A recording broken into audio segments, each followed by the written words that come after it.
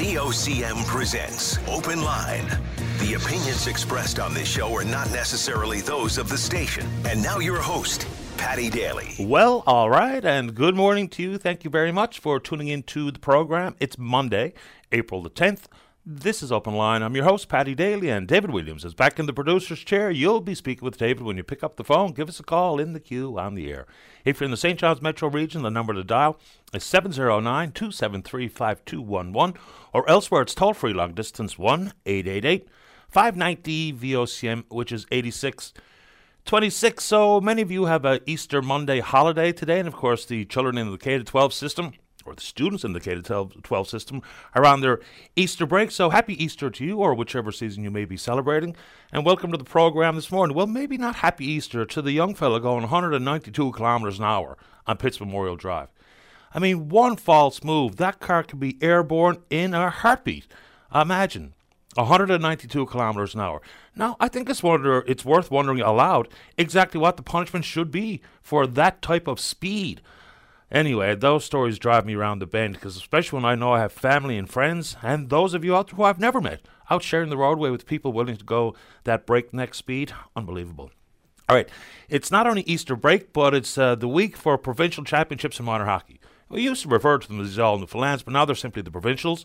So safe travels and good luck to everyone making their way to one corner or another of the province for this memorable tournament. And some perspective that as much as there is a title on the line, it's still just a game. So maybe bring that thought process to the barn when you go to a game today. And speaking of some hockey stuff, I don't know if many of the players or coaches or family members will be Boston Bruin fans, but holy smokes, what a record they set last night. Most wins in the regular season with 63. That outdoes the 18-19 Tampa Bay Lightning and the 95-96 Detroit Red Wings. So better record than the Gretzky Oilers, better record than the 2000 Detroit Red Wings that had 10 Hall of Famers on the squad, better than Bobby Orr's early 70s Boston Bruins team. So they've got 131 points in the standings, and just for context, the next closest rival, Carolina, has 109. So pretty amazing stuff. The Bruins look extremely difficult. Led the league in goals against, home record, away record, best penalty kill. They've got 6 winning streaks of 5 games or more, and only once have lost 2 regulation time games back-to-back. So, unbelievable stuff. And the Growlers, they wrap up the regular season with a couple of impressive wins. They're at the top of their division, the top of the conference, one of the absolute favorites for the Kelly Cup, which would be their second, so go get them. I just go to Ottawa and wrap up the Men's World Curling Championships. So Team Gushue kind of stumbled into the round-robin play, didn't look like they were on the right side of the inch, and then they start to shoot lights out. You know, beat Sweden back-to-back, beat Switzerland, go to face Scotland last night in the final, and just didn't have their A game. Lose 9-3, so a silver medal. That's back-to-back years with a silver medal for Team Gushue. You know, just a couple of costly mistakes. That Bruce Mowat team from Scotland, as Mark Nichols said, pretty clinical performance. Mowat himself says they probably have never played a better game. Poor timing for us. You know, and I think it comes back to the third end. And Gushue misses his draw, gives up a steal of 2. We're down 4-love, and they never look back. But anyway, another wicked year for Team Gushue and the members of. Okay, so let's talk a little hydro. So I suppose you saw on the news over the weekend that with the ice storm in Quebec last Wednesday, somewhere in the neighborhood of 1.1 million customers were without power. They've got it down to some 50 or 60,000 without power at this moment in time. So it's been a long process.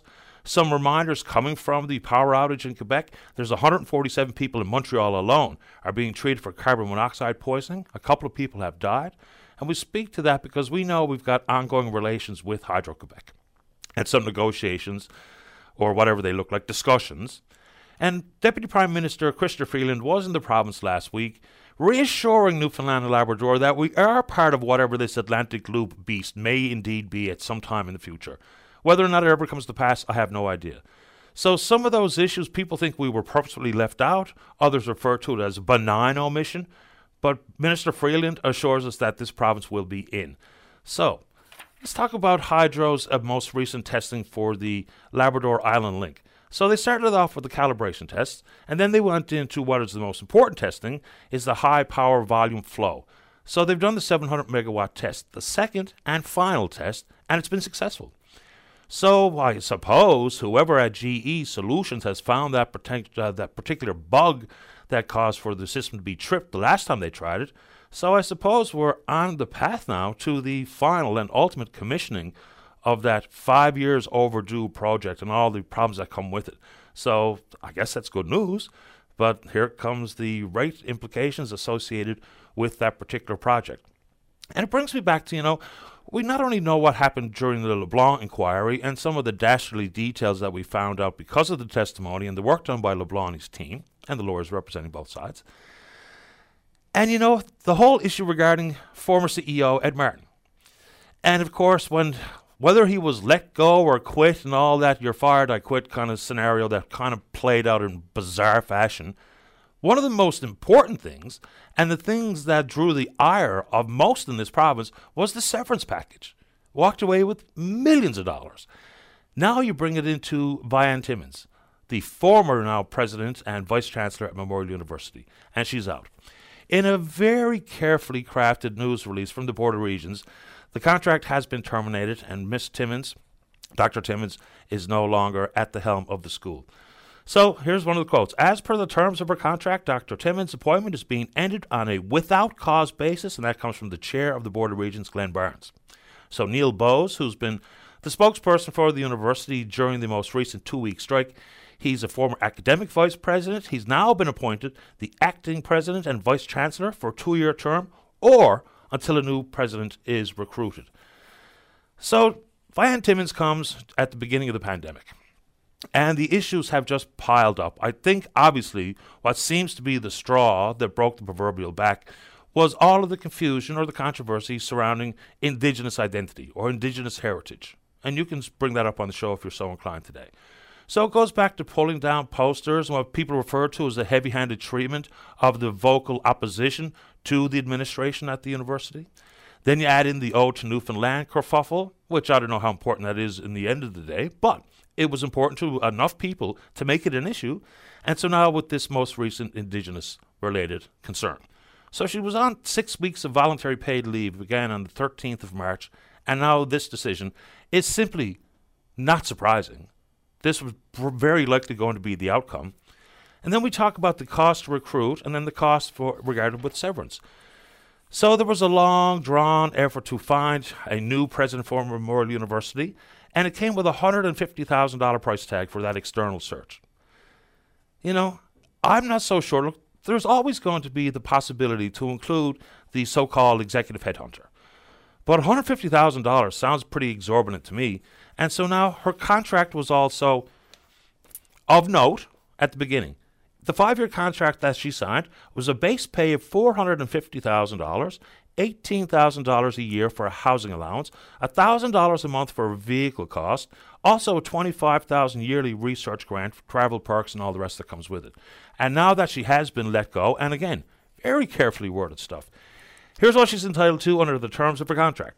Severance payment of around $675,000 or 18 months of her base salary. Also 7 months of pay owed to her for accumulated administrative leave. That totals about $270,000. Also, Dr. Timmins is entitled to 18 months worth of pension accrual benefits and group benefits starting on the date of her termination.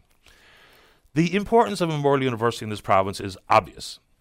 Some of the reputation has taken a bit of a knock, and I left out probably the number one thing regarding Dr. Timmins' tumultuous tenure was the doubling of the tuition. Now, some of that can indeed be brought right back to the government. When the amount of money flowing from the province to the university was cut by some $65 million, then there was very little wiggle room left for the university, I would suggest, to see this tuition hike. It's not a great piece of news, obviously not, because access and affordability is going to be key to our long-term viability and economic future here in this province, and I would suggest the status of the healthcare system and the health of the residents or the citizens of the province. So what do we do here? What is the right number to pay a university president? What types of terms will be settled on in contracts, especially regarding potential severance? At the executive level, whether you're working in the private sector, at the helm of a university, the CEO of a utility or a crown corporation, those executive contracts will absolutely always include some of these protections for the individual. What is in there for the protection of the government and the taxpayers? Because that is a pretty healthy golden parachute, I would suggest. So what should be the base pay? If it's not $450,000, what do you think it should be? And how should a search for a president be conducted? Does it need to be nationwide, globally? Is there not someone at the university who has put in their time and showed their stripes, has been industrious and effective and productive, and has the vision for Memorial University in the future? I don't know, but you're getting a lot of reaction to it, and so there's a variety of angles or tangents that we can take on that front if you are so inclined. Sticking with schooling. This is also a little bit of a strange way for the news to have reported this, and it's regarding the most recent decision by the Human Rights Commission surrounding Carter Churchill and the lack of an appropriately trained ASL teacher. The poor boy sat in silence for all those years at Beachy Cove Elementary. So, of course, there was apologies offered. $150,000 for discrimination will be paid to the Churchill family, who fought the good fight for years. I don't even know how many families would have had the stick-to-itiveness to do what the Churchills did, but good on them for doing it. So the school district now, which is going to be just the Department of Education in the very near future, says that they accept the findings. Well, I suppose you do accept the findings. They were really quite clear. There was all the evidence required for this determination to come from the Human Rights Commission. But the ultimate question would be, what do we do from here? How do we ensure that there are no more similar Carter Churchill stories? And it's not just about a child who's profoundly deaf and nonverbal and is way behind in his learning and usage of American Sign Language, but it's all the children and students who have exceptionalities that require additional supports or additional challenge. So it's fine to tell me you accept it, but apparently we're nowhere near the right track, even for ASL confirmed, qualified teachers. So, great. Accept, pay the fine or whatever we want to refer to as that $150,000 price tag. But what specific steps have been taken since we've understood the Carter Churchill story and other similar stories throughout the gamut of K-12? So that would be my question. It's fine, and I think it's appropriate and it's required for Terry Hall to have made this statement. And, here's what he also goes on to say. He doesn't blame any individual. Okay, but there does have to be some semblance of blame, and there has to be some air of accountability. Does that mean heads roll, jobs are lost? I don't know. But the next steps for how do we ensure that this is never a story that we have to broach again and never has to make its way to a Human Rights Commission, those are the big questions for me. And one more on the early childhood. I don't know if you read the Telegram over the weekend, but some of the early childhood educators, daycare operators, they have questions. Whether it be the lag time between getting the wage subsidy money in hand so they can pay their staff, there are still big questions about it. It's fine for $10 a day if you can find a space. So we've seen the early childhood educator pay grid. Hopefully that will fill the positions required to expand the spaces to the hope for over the course of 5 years, some 6,000 additional spaces. So we're happy to take that on as well. 1 second, I'll get a sip of coffee. We're back. Okay, so last week or the week before, we've heard a couple of stories in healthcare with the expanded scope of practice. I think the pharmacists are really quite pleased with the moves that have been made by the legislature to allow them to do more of what they're trained to do. But inside the world of registered nurses, so it just all sounds good. For ease in the overwhelmed system, for nurses to be able to do more, all sounds like a great idea. Whether it be prescribe a prescription or a diagnostic test or make a referral to a specialist, all those things. But the Registered Nurses Union, they have major questions, and they are going to have a meeting, I suppose, with the College of Registered Nurses, because the college says this is a good thing. And the Registered Nurses Union say it might be, but here's the ones we have to figure out. Are they going to get paid more for doing more work? How does this add to their workload for an already pretty burnt out group of registered nurses? How about the training? So if a nurse practitioner or a doctor has to oversee the training, which will take about a year and 3 different modules, so they can write prescriptions, how does that work? Does it mean in their off time? Does it mean during their normal course of work on the floor? So I think they're pretty fair questions that they have. So they don't seem to be quite as bullish because we have to factor in how the registered nurses feel about this expanded scope of practice. Yes, for me and you who would be interacting with the healthcare system, it very likely will make things better or more efficient. But that doesn't mean that it's going over well with a bunch of registered nurses, including those who took the time to write me emails about this saying, look, I'm not even sure I want to take that on. And then you add into the story, and this is really quite something, about the amount of money that the regional health authorities have been paying for private agency nurses. The numbers are huge. Paid about $100 million per year to these private agency nurses, in the past year. Paul Dinn says the figures are astounding, and he's absolutely right. So through access to information, they know that there's some 8 contracts in place in Central and Western that adds up to that price tag. But here's what we really don't know much more about. And of course, if I'm a registered nurse on the floor, someone who's working alongside of me is making more than me because they're working for a private agency, I'm not too thrilled with that. So we can go down through the 8 contracts, but here's the one that I'm not even sure I've got a full grip on. There's an Eastern Health contract that we don't know much about. But apparently, the total works out to $266,000 plus per day, every day, spent on travel nurses since April of 2022. That is a massive amount of money. So I don't know if we can eliminate private nurses from the system, because surely they're playing some sort of proactive, positive role. Of course they are. But it's probably just making things worse for the registered nurse. So if you're an RN and you're being recruited to work with one of these agencies, and you might have to work less and make more, that sounds like a really attractive option. So maybe, just maybe, and I said this last week, and one of the nurses working for a private agency sent me a really sour email, and I understood. But if you're working in the public system, then your contract should be very much like mine. If I quit, I can't just go work for another media outlet if they were silly enough to take me. So same thing for a non-compete for a registered RN, for an RN working in the public system. You can't just quit and automatically go to work for another agency just because they're going to pay you more. I get it. If someone offered me more money to do less, well, I'm going to give it some very serious consideration.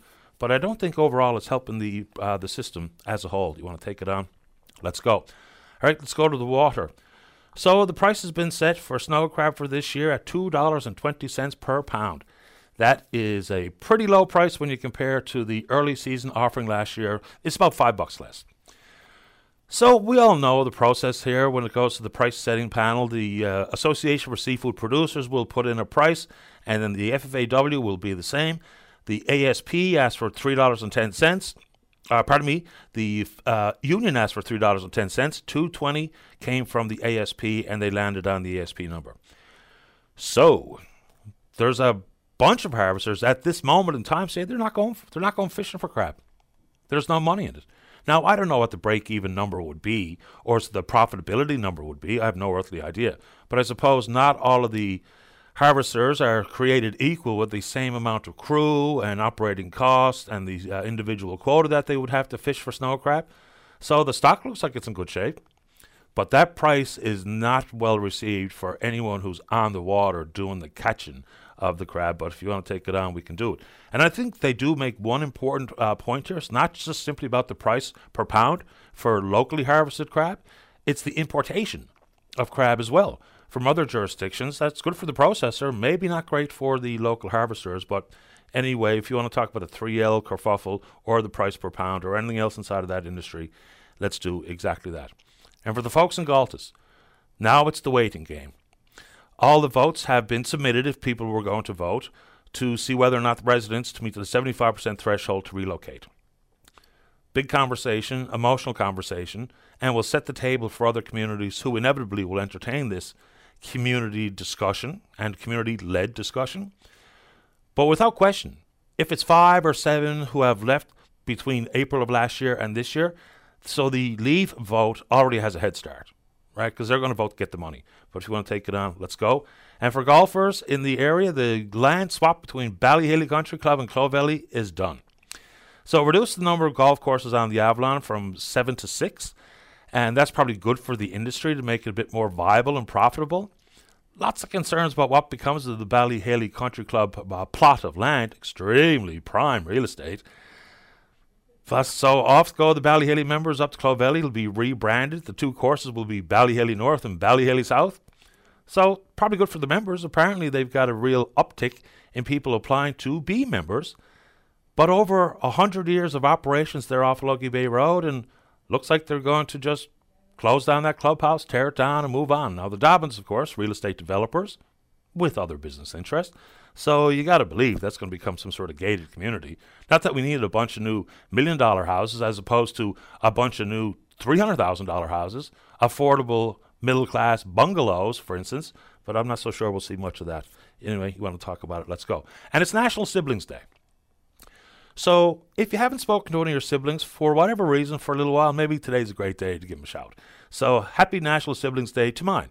Andrea, Jennifer, Michael, and Lisa. Hope you're having a great day. We had a great brunch at Lisa's yesterday. Ate too much, but that's standard operations. We're on Twitter. We're VOCM Open Line. Follow us there. Email address is openline@vocm.com. My fave is when you call, do it during the break. Don't go away.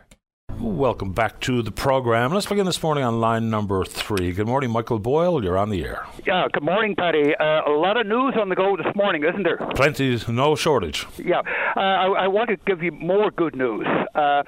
Today in Newfoundland, particularly in St. John's, we'll be celebrating a couple of events.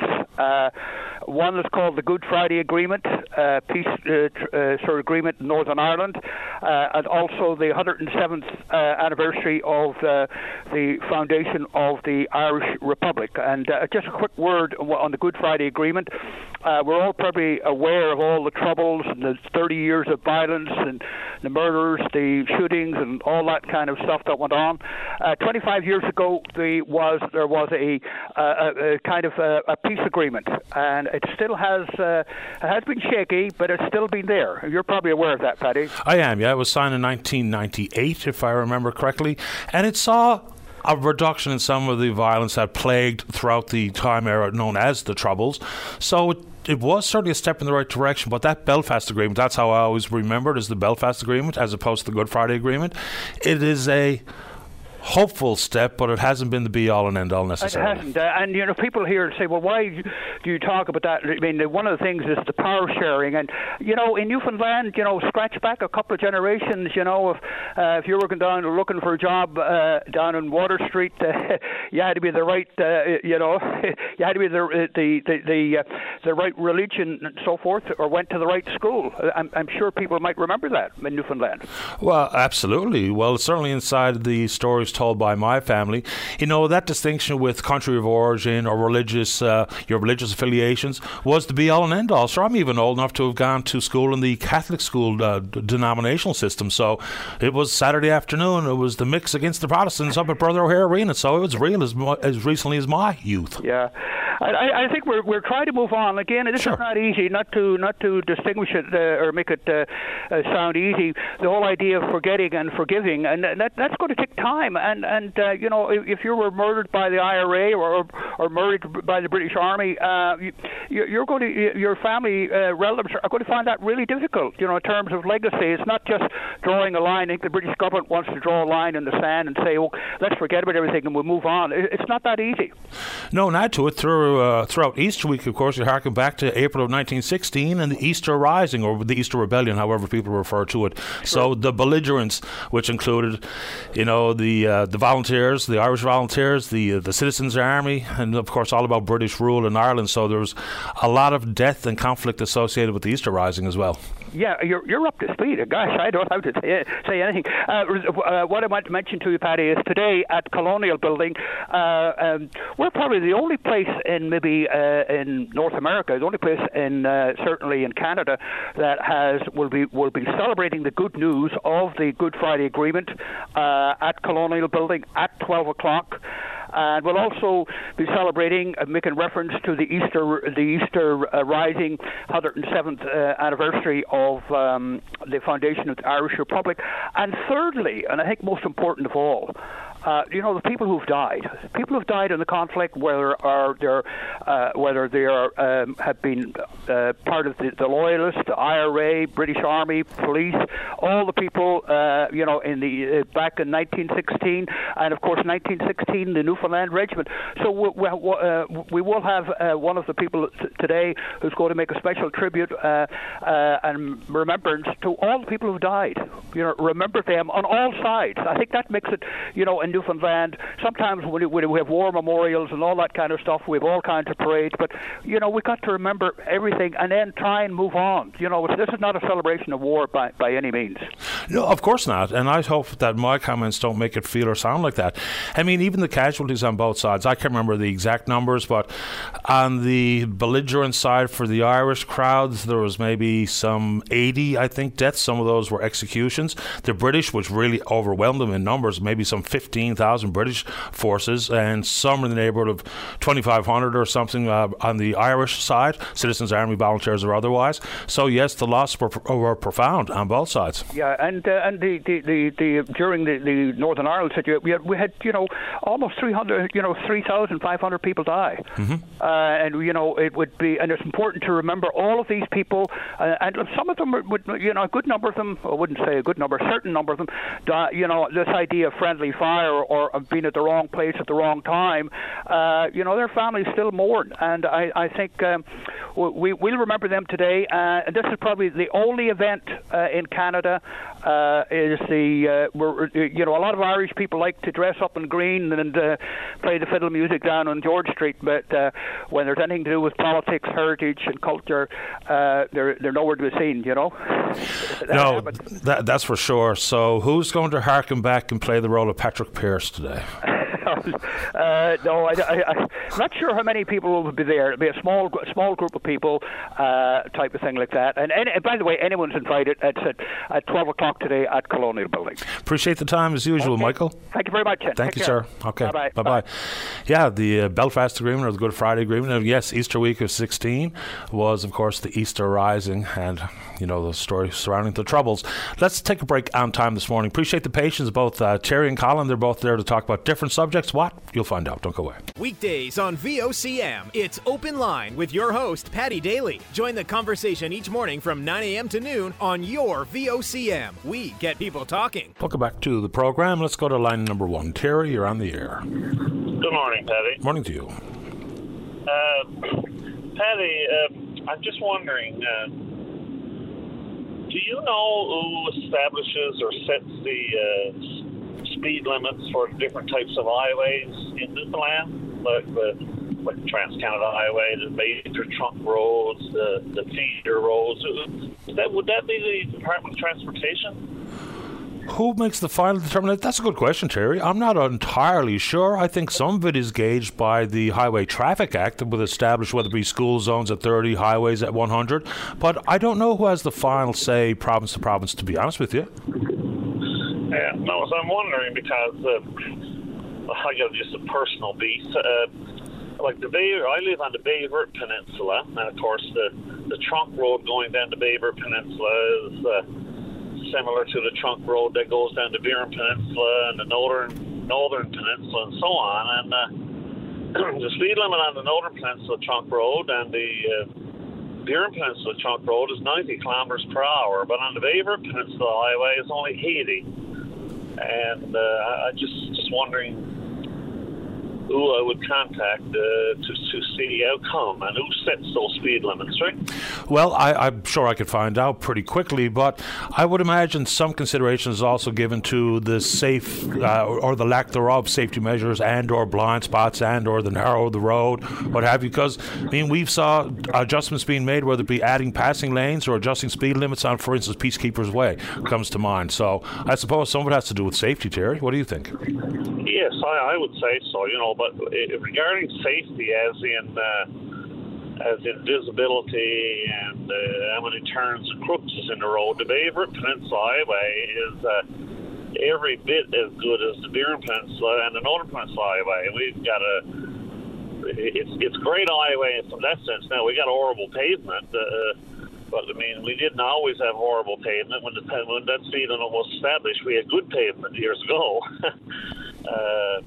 But I'm just wondering, right? Because we got a highway that to drive down, even with our bumpy pavement, to drive down that highway at 80 kilometers an hour, you need some patience.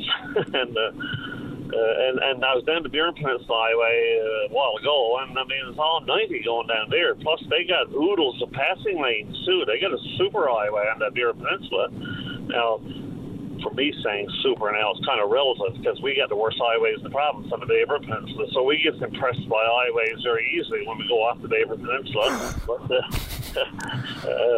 and the Northern Peninsula, I mean, is now they don't have many passing lanes. They got one going up over Southeast Hills, so they should. But I just wonder why we're down to 80 kilometres an hour. I mean, if we had a sticky bunch of RCMP officers on the peninsula, they'd have a heyday on the Bay River Peninsula with speeding tickets because almost no one got the patience to drive 80 kilometres an hour on that trunk highway. And other peninsulas in the province, their speed limit is 90, and I'm just wondering why.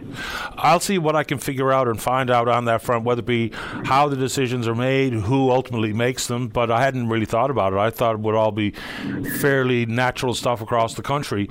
But, you know, I was just in Quebec and Ontario, and not only do they post maximum speed, but they also post minimum speeds in places, which I hadn't seen in the recent past, which is also curious. Terry, before I let you go, so are you going at the crab for $2.20 a pound?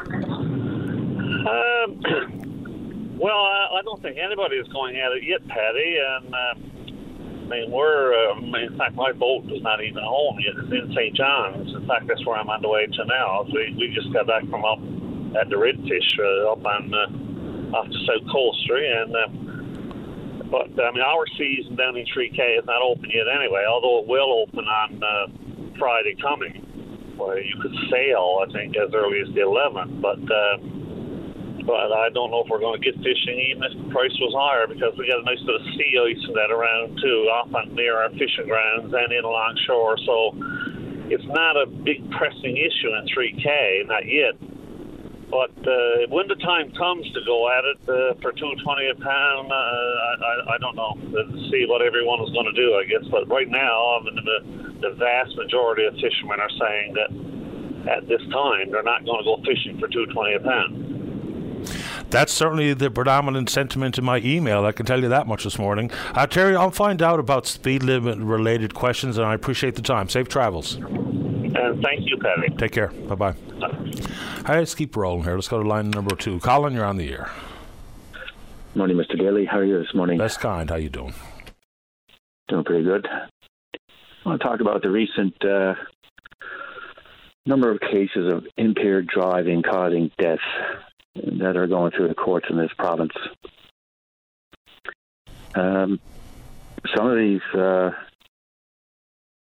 of the the facts of these cases are particularly not only tragic, obviously, but a lot of these offenders, people who have been found guilty or pleaded guilty and are going through the court system now to a sentencing process.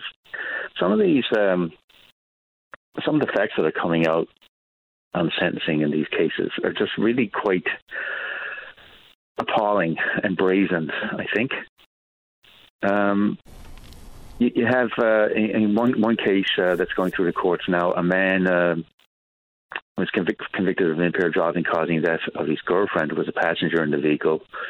He lost control of the vehicle after leaving a bar drunk. His passenger was thrown from the vehicle and died at the scene. And he had been, it's come out at sentencing that he had been on previous court orders not to consume alcohol, among other conditions, So are we seeing more of these, or just the circumstances in this particular case? I'm not sure, really. If there's more cases going through the courts. I've noticed 2 or 3 now in the last couple of months. I don't know if that means that there's an increase in the impaired driving causing death cases that are going through, or if this is just a cluster. But in any event, one fatality from impaired driving is one too many. And you would think that people would just be getting the message that being impaired by alcohol or drugs and having care and control of a motor vehicle is... you just can't do that. That's not only obviously a criminal offence, but the courts frowned upon that and society frowns upon that severely, right? Oh, absolutely. Now, the last data I saw when you talk about province to province, territory to territory, we're way out in front. It's far too prevalent and common in this province. I think when some people point out that, it's just a matter of time before people who are at it all the time get caught, and some of that might be directly related to straight up alcoholism and the inability to make sound decisions. And we see it and we hear these stories all the time. Then you get the folks who've been repeat offenders. I remember a story a number of years ago now where I think the fella had been picked up for his 10th time, and he was quite ill, and they were fighting about any prison sentence that would be afforded to him. But it's just way too common around here. Yeah, just looking at one case now on the computer here that actually was reported by VOCM, and a man is going through a sentencing hearing now. He's 30 years old for driving his Ford Ranger into a ditch on the Torbay Bypass Road in 2021, and he killed his girlfriend. He had a half dozen beers and several drinks. One woman tried to stop the victim from getting in the vehicle before the accused and the victim left the parking lot. And at the scene, the accused told the police he shouldn't have been driving, but that's not why the crash happened. He shouldn't have been driving because he was on court orders, not to be under the influence of alcohol and not to be driving a vehicle and things like that. But he's just denying that the reason the crash happened was because he was impaired. But yet he's found guilty now. So he's 30 years old. He was under court orders before not to consume alcohol. And he has to be sentenced now by the sentencing judge. He's been found guilty. And so what is the fit sentence for him, given his age and other, circumstances of his personal circumstances, his age, and whether he has a criminal record or lack of criminal record, and all the other things that go into sentencing, deterrence and a fit sentence, and one that doesn't bring the justice system into dispute and things like that. So what is the fit sentence for him? I really don't know, but I just very quickly recalled that I know a family that had a tragedy because of a street racing incident, and the sentence seemed extremely light to me. I think it was less than 2 years for those involved that caused the accident that saw this young girl named Hannah be killed. So I'm not sure what an appropriate sentence would be, but certainly more than what those two fellas got. And I think one of them only spent somewhere in the neighborhood of 6 months or less in jail. Yeah, I'm not surprised. Impaired driving causing death. Newfoundland has a very high rate of that offence, and not only it's causing death, but impaired driving and impaired driving causing bodily harm. And for a population of 525,000 people, they have very high rates of impaired driving related offences. And I think despite publicity campaigns by the police and Mothers Against Drunk Driving and other organizations, this continues to be a very serious problem. And I don't know really what has to be done in order to get the message across to people that you just can't have care and control of a motor vehicle. Well, they know better. They just choose to ignore it and do it anyway. And just on the street racing business as well, I didn't really know this was a thing because I'm not a street racer. But one of my sons has a car that I think many people would see as a quick car, and hopefully he drives the same way with me that he does when I'm not there, and I think he does. But we were coming back from a hockey game in Paradise one day last weekend, and twice, just on the stretch between when we left the rink and got to the intersection, get back on the highway, twice a car would pull up and do the little stunting in the other lane to try to encourage a little bit of a race off to the next traffic light or something. And I said, what's that guy doing? He says he's looking for a race. And I'm like, what? This is in the middle of Paradise on a 4-lane road, blocked with traffic, nowhere to go. And that was the behavior of two cars within the span of 45 seconds that did exactly that. I'm saying, Nick, you don't take him up on that. I said, no, I wouldn't, idiot, right? In the middle of Paradise here. What are you talking about?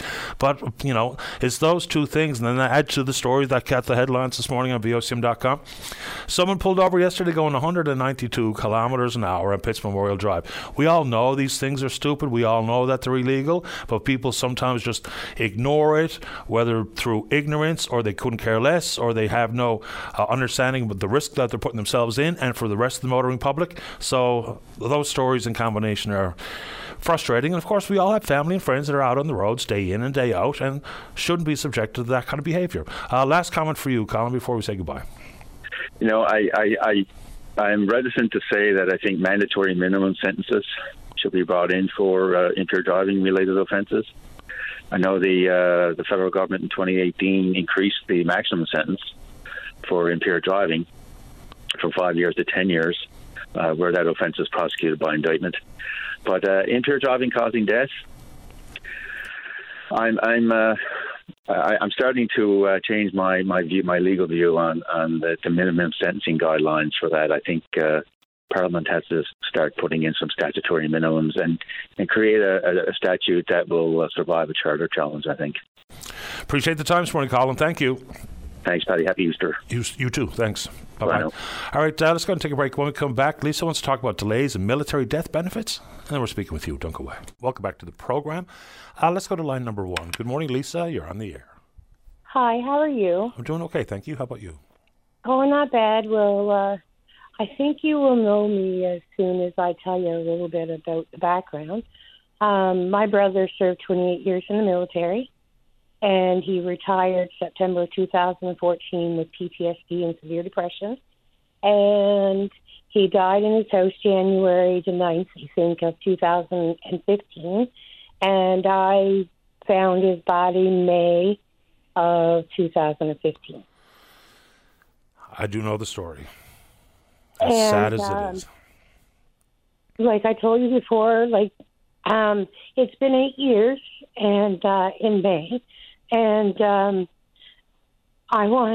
government has made me relive my life of this tragic death, and not just losing my brother, but losing my whole entire living family, because my brother left me everything, which I wish he would have never left me a thing.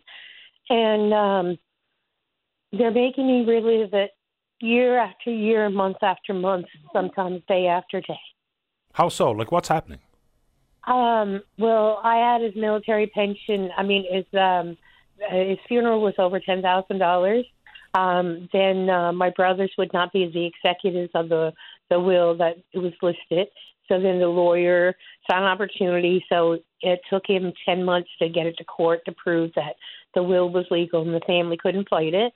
And so as soon as they took over the public of trustee, military pension was supposed to be sent to the estate.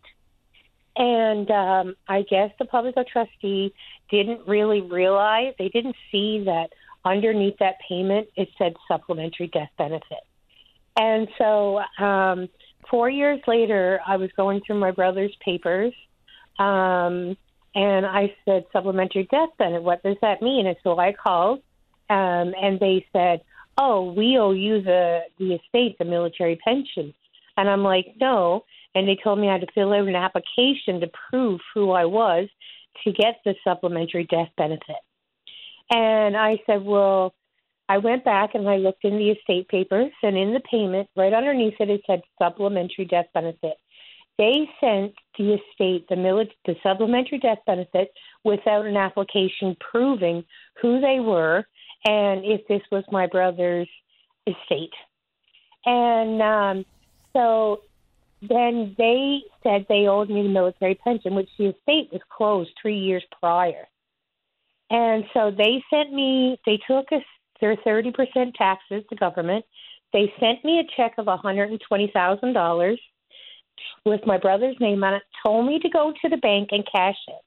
I said, if I went to the bank and cashed that, I think I would end up in jail. And so I had to resend it back. They had to open the estate. And she said the public of trustee took their 5% of $123,000, and she did the taxes, and she found out after she did the taxes that where this money was over 4 years late, the CRA took $90-something thousand. And so 3.5 years later of her trying to find the best way possible for the money to go where it belonged to me, CRA took over 3.5 years. So their advice was to for her to get a refund. And as soon as she got the refund, she would send me the money, and then I had to claim it. Okay, just a couple of questions. So I don't really know a whole lot about this, unfortunately, Lisa, but one second. So if the service member is married, then that person is the beneficiary. If not, then they can designate next of kin to be the beneficiary. So if you get paid directly as the designated next of kin or the designated beneficiary, that money's not taxable as far as I knew. But if money is paid to an estate, then there may indeed be tax applied. So is that something that you're trying to look for to see rectified? Yeah, because they made so many mistakes, and I don't know the laws. I don't have a clue. Like, I was his sole beneficiary on the will, but then when on his military pension, every year when he signed the papers after my mom passed away, he put my name. And the day he retired, he put estate because I was the estate. And I said to the guys, Mark Waho, who works for the government, I'm really flagged in there, and he's the only one who can speak to me.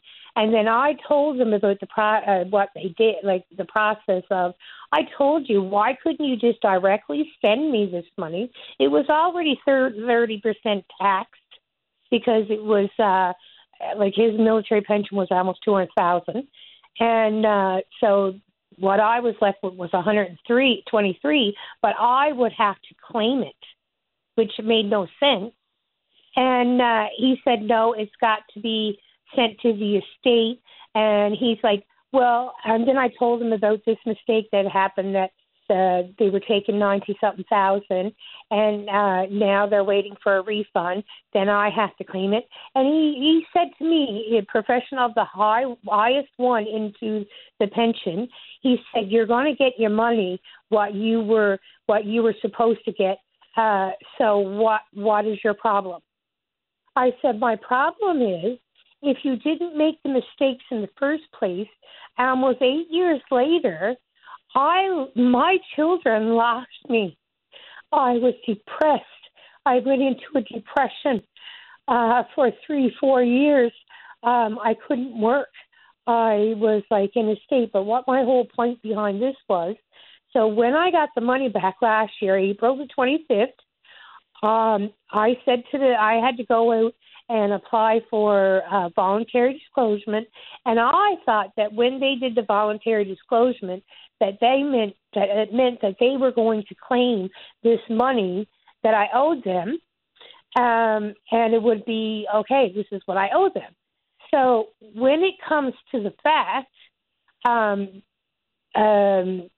get to T3 come this year, and I'm like, what? I got to claim this now. I thought this was already done. Why did I send the pension, the CRA, $62,000? Because last year I was working with TLC, and December before, I lost my job because of stupidity of a coworker and bringing up COVID, and had the family feared, but she just did not want me working with her. So I'm a single mom. My daughter's 26 and living on her own, but I have a 14-year-old son. I had no job, 5 cracked ribs from December until I went back to work in October. But last year during this time, when I got the money from, I was owed a $2,000 income tax. Okay, just before we run out of time, because it is just about time to get to the news. So who are you dealing with to try to bring this to some sort of realistic resolution? Right now, CRA. Okay, that's always difficult. And I sent them $59,000 last April the 25th. And so I'm thinking it was paid on a debt that I owed, which I didn't even know how much I owed. So they took $62,000 and me with no job. So then I found out that this money was just sitting in CRA, not being allocated anywhere. So I did my taxes. I owe the government $23,000. They took $62,000 for me. Right, I heard that part. Yep. They owe me money. And they're saying it's a process. I said, well, I never had a process. You made me pay $62,000 Okay. when I didn't even owe it to you. Well, there's ways to appeal tax rulings as well, which I assume is where you're headed. Lisa, I'm going to get one quick one in before the news, but keep me in the loop. Let me know what happens here. Okay, thank you. You're welcome, Lisa. Take care. All right, Bye. bye-bye. I'm going to get Bill before we get to the break. Line number 4. Bill, you're on the air. Good morning, Patty. How are you this morning? Best kind, Mr. Tizzard. How about you? Oh, I'm doing good, sir, and thank you very much for taking my call, and thank you for VOCM for being there for us to promote our things that we have on the go. No problem at all. Guess what time of the year it is, Patty? Flippers. It is flipper time. Let's go. When's the dinner? Patty, the Royal Canadian Legion Branch 1 on Black Marsh Road. We're having a dinner/roast beef dinner on April the 24th. Eat in starts at 4 o'clock. Take out. Oh wait, no, I get that wrong. Take out starts at 4 o'clock. Eat in starts at 6. Tickets are $25 each. To get your ticket, you can call 579-8281 or drop by the Legion any day from 12 noon to midnight. And you better get at it quick, because when Bill and I speak, it generally goes pretty quick. People make their orders. Patty, it's unbelievable. When I get on the phone with you, the phones at the Legion light up like a Christmas tree. So I'm glad to hear it, too. So it's 579-8281. That's the number, right, Bill? Right on. Okay, And make that call today. April the 24th, and it's $25 a dinner. Excellent stuff. Good luck with it, Bill. If you need another plug soon, let's do it. Thank you, Patty. I really appreciate what you do for us. My pleasure, Bill. Stay in touch. Thank you very much. Have a good day. You too, Bill. Bye-bye. Bye. Here we go. Flipper dinner or a roast beef dinner. 579-8281, April the 24th. Let's go ahead and take a break. When we come back, we'll talk about the pending hurler championships that are upcoming between the Southern Shore Breakers and the Deer Lake Red Wings. Gary Gale is the chair of senior hockey for Hockey NL. He's next. Don't go away. Weekday mornings from 5:30 to 9. Jumpstart your day with Jerry Lynn Mackey and Ben Murphy. Newsmakers, traffic, weather, and more during your VOCM morning show. Welcome back to the show. Let's go to line number 6. Say good morning to the chair of senior hockey for Hockey NL. That's Gary Gale. Good morning, Gary. You're on the air. Good morning, Patty. Welcome to the show. Thank you. I'm a bit more familiar with what goes on here on this side of the island regarding senior hockey in the Avalon East. What's it been like out on the West Coast? I know it's great to have the West Coast senior hockey circuit back in action, but how's the season gone? Well, first of all, I guess, yes, as you indicated, it's great to be back and competing for the Erder once again. But I guess in terms of the season for the West, we had a great season, Patty. I guess after COVID, everybody was pretty anxious to get hockey back. We worked, I suppose, for a year and a half to bring it back. And first game in Corner Brook, we had a capacity crowd. We had to turn people away. We had 3,800 fans in the building, and generally overall in the smaller venues, capacity around about 1,200. You know, we're running around about the 1,000 range. So, you know, we've had great hockey and great fan support. You know, there's always been the hope to have the hurler competed for on the province-wide level. So we had the Central League going for a while. Now the West is thankfully back. But, of course, for Hockey NL and for both of the teams and both of the leagues, you want it to be as competitive as possible. So with the more established league and the access to more and more players on this side of the province, what's Hockey NL doing to make this as competitive as it can be? Well, as you know, a few years back, Patty, I believe you were involved a bit at the time, the Avalon East was a B league, and of course we had a very strong Central League at the time. So what we did is we allowed, we wanted to have a provincial competition, so we allowed the East to pick up a number of strengthening players. And, of course, we recognize the East is stronger, and, of course, you know, you have 6 great teams out that way. And, of course, all teams have junior affiliates. So what we've done in the West, we've allowed the West the same to pick up so many strengthening players to bring the compete level up. And it opens up, I believe, out West, does it, Gary? Beg your pardon? The series opens up out in Deer Lake? Yes, it does. It'll go Friday and Saturday, 14th and 15th at the Otter Memorial Stadium in Deer Lake. I mean, it's really an awesome championship that has a real historic presence here in this province. Do we do enough, Gary, to celebrate it as much as we used to? And this is not a criticism of Hockey NL or you or anybody else, because I think we all want to have the prestige associated with the hurler that maybe was more so in years past. So how do we all collectively work towards making that as an important championship, as it always has been here in the province, but maybe kind of fallen off the radar a little bit? What do you think?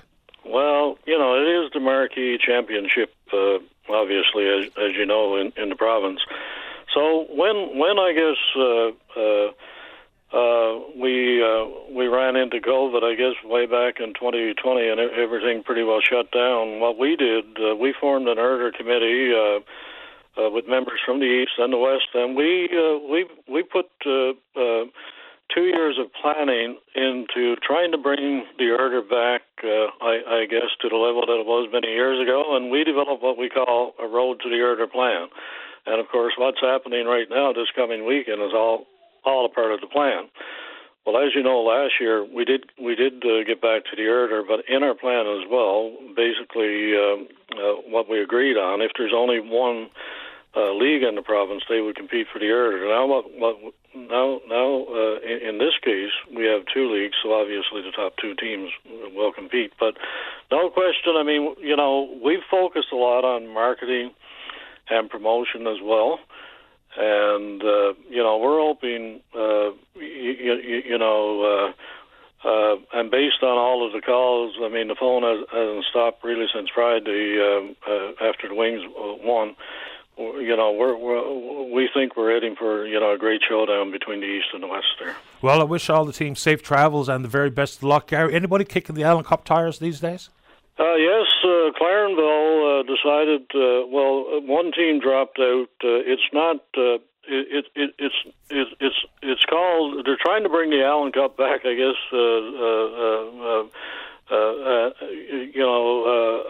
Again, because of the shutdown, and of course, I suppose it's similar to what's going on in terms of the hurlers. So what they're doing this year, they're having what's called an Allen Cup challenge, so they will not officially present the Allen Cup as such, but Clarenville is going up with pickups, I believe, on Saturday coming to compete for the Allen Cup.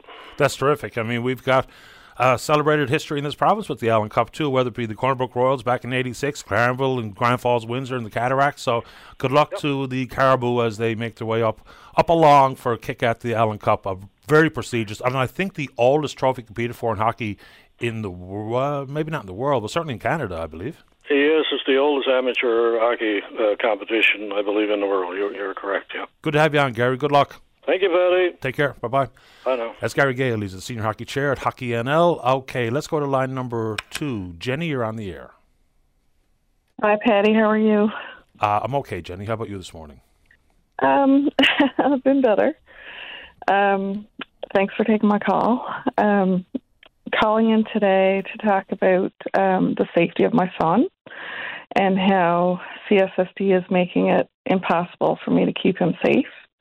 I actually find this really difficult to talk about. Okay, and just so people know, the CSSD, that's the Children, Seniors and Social Development Department at the government. Right. Yeah, so a lot of people probably still know it by the old name of CYFS, right, Child, Youth and Family Services. Right.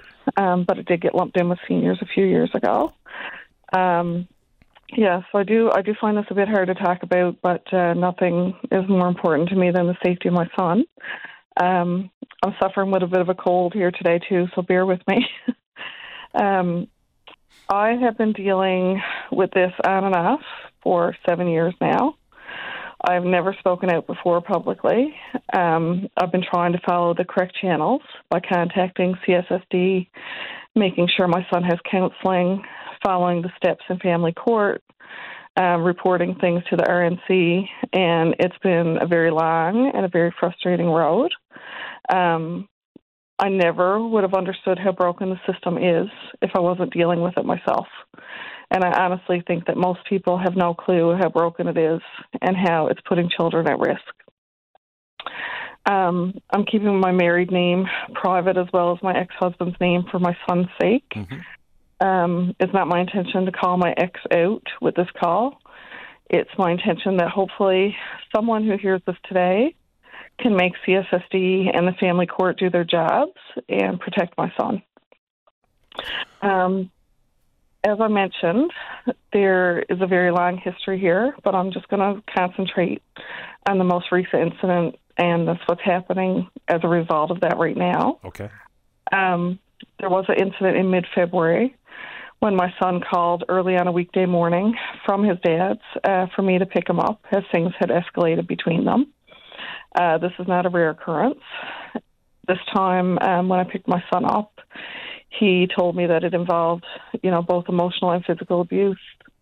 And it actually left my son terrified that his father was going to come to my house and kill him. He was in a big panic. He couldn't go to school. He was looking at the window all day to make sure his dad wasn't coming. So this was all reported to CSSD. My son ended up with bruises and was sent to the Janeway for a child protection medical. And the pediatrician concluded that the bruises were consistent with what my son had disclosed. As a result of this, CSSD strongly advised me to act as a protective parent and supported me stopping access with his father. They also said that the incident was verified and that my son was considered at risk in his father's home. So that's what I did. I kept my son with me.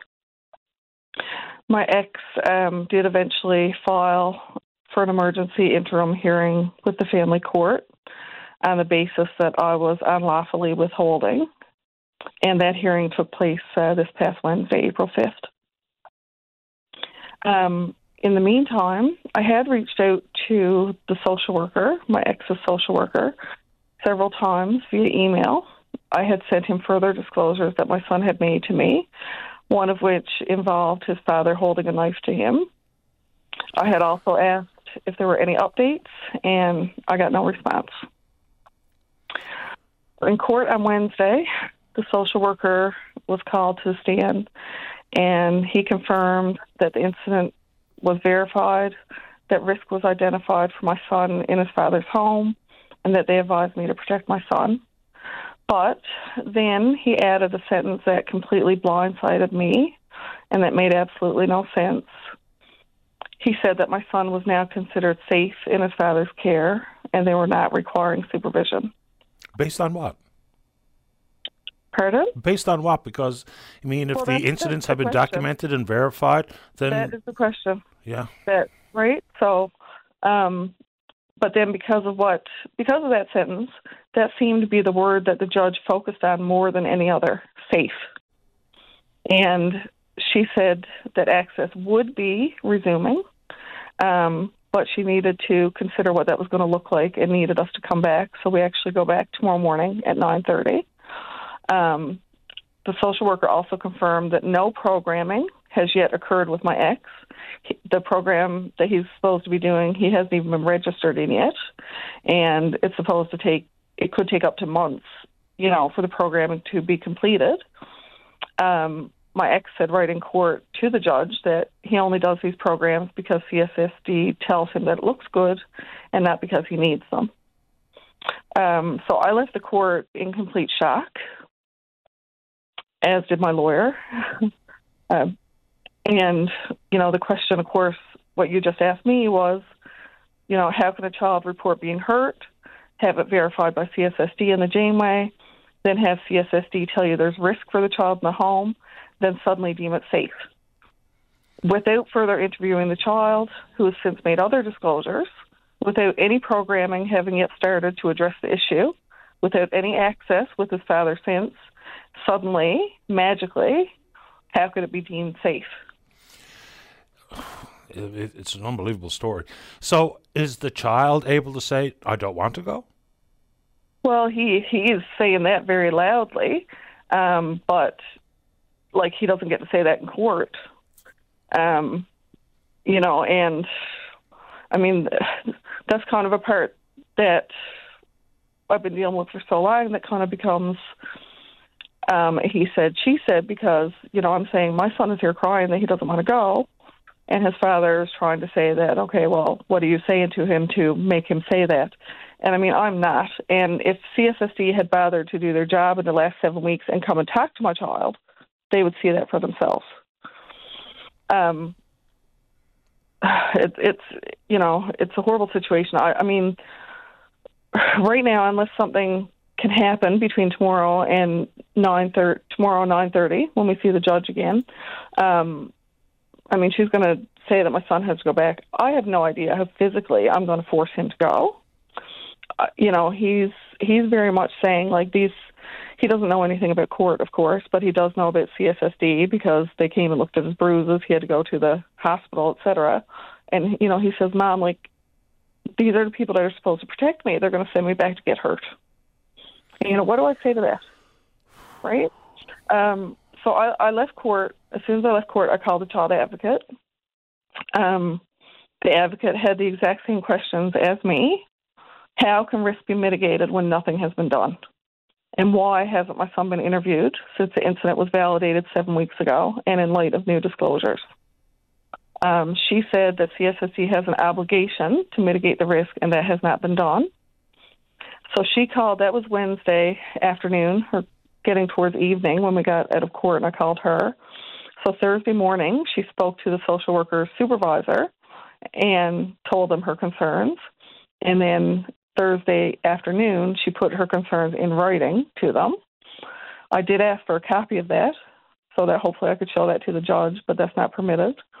The advocate is also not allowed to testify in court. It's part of their, legislation.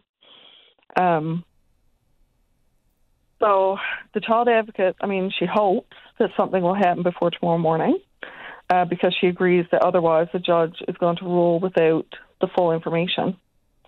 I actually read from CSSD's official website, one of the first sentences they have on there. It says that the Department of CSSD ensures the protection of children from abuse and neglect. And they're absolutely not doing that. Ensures the protection. They're not doing anything. So I know John Abbott is the minister responsible for CSSD.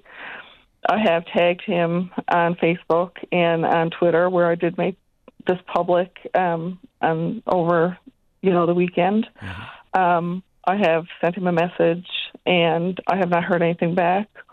CSSD really needs to act today, and court is tomorrow at 9:30 a.m. So in talking to my lawyer, the only thing that we can bring to the judge tomorrow that will be considered new information is if CSSD says, we screwed up, he's not safe, right? And so I'm kind of just want to put out a plea to, if anybody has any advice or any way they know of how to help me with this situation that I think anybody would agree is just crazy, to help me keep my son from getting hurt again, sent back to a situation where nothing has changed. Please reach out. You have my information. And we'll share it. Have the police ever been involved to the point of investigations or charges or anything? Because we're talking about acts of violence. Yes. Oh my! It's like I said, it's a long history. There were charges against him with the mother of his other child. He has a 12-year-old child as well. He got off with that. She actually didn't make a good witness because she has PTSD, understandably. Her daughter also, CSSD was involved right from the start, actually, 12 years ago. But when she was 5, she reported to the RNC that he had hit her hard on the head in a parking lot because she had opened the car door and it struck the door of a car next to it. And again, she said it happened. He said it didn't. So no charges. My son reported, I think he was 4, when I went to pick him up one day, that his father had choked him. And he said his father was really mad, and my son was sat on the floor. He picked him up by the neck and sat him on the couch. So we reported that. They said my son didn't make a very good interviewee. And, of course, my ex denied everything. And Nothing happened with that. Well, he's not interviewing for a job. He's interviewing, as a young boy as to what he experienced. So, and I do have your contact information, and I'm happy to share it if you want me to. If someone reaches out and says they'd like to speak with you or have some advice for you. Absolutely. And I'm really sorry you're going through this, because as a parent, and I think the vast majority of parents anyway, our number one role in this is to protect our children. As parents, I don't know if there's anything more important than that. Of course, it's all the life lessons that we should be instilling in them, and some character and morals and whatnot, but to protect them is the ultimate. And I hope something changes between now and 9:30 tomorrow morning, and I will share your info with whoever reaches out to me. I'll give you the final thoughts, Jenny, and I'm really sorry this is happening. Yes, thank you so much. So basically, if we go back tomorrow, and like I said, the judge really focused on the word safe and did say, because my lawyer had said, well, our position is that access should not start until at least programming has been done with the father, and the judge interrupted her and said, no, access will be restarting.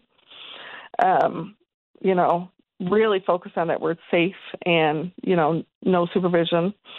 And so tomorrow, I could very well have my ability to keep my son safe taken away from me. And my son is, he doesn't know court is going on, but I've kind of mentioned to him, well, you probably will have to see your dad at some point, and he absolutely loses it. And I can't imagine being a man, one, to want to hurt a child, but secondly, for your son to say, I don't want to go with you, Dad, and for the father to take him would be unconscionable. So if anyone wants to help Jenny out with some advice, or you've been through similar circumstances and know something that can be done, because I don't, and I wish I did. So I'll share your information, Jenny, but if anything changes today, please reach out to me, and I would appreciate a note tomorrow. Let me know what happened. Okay, I will do that, and thank you again so much. My pleasure. You take good care of yourself. Take care. Thanks. Okay, Jenny, bye-bye. Let's take a break. Don't go away. Welcome back to the program. Let's go to line number 1. Ted, you're on the air. Excuse me. Good morning, Paddy. Morning to you. And very happy Easter. I hope you had a good, happy Easter, you and your family. Oh, we did. Thanks for that. Hope you did too. Paddy, I don't know, you might have discussed this before, but maybe last week, I was early in the morning, I clicked on the sports score there, and I saw where Dawson scored the 3 goals, right? Yeah. And I know you were on top of that.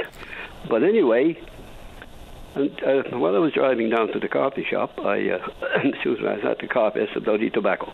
I came in my head, I said, I said, what other Newfoundlander ever scored 3 goals, right? Just came in my head, right? So anyway, I got them down the coffee shop, got it going good, right?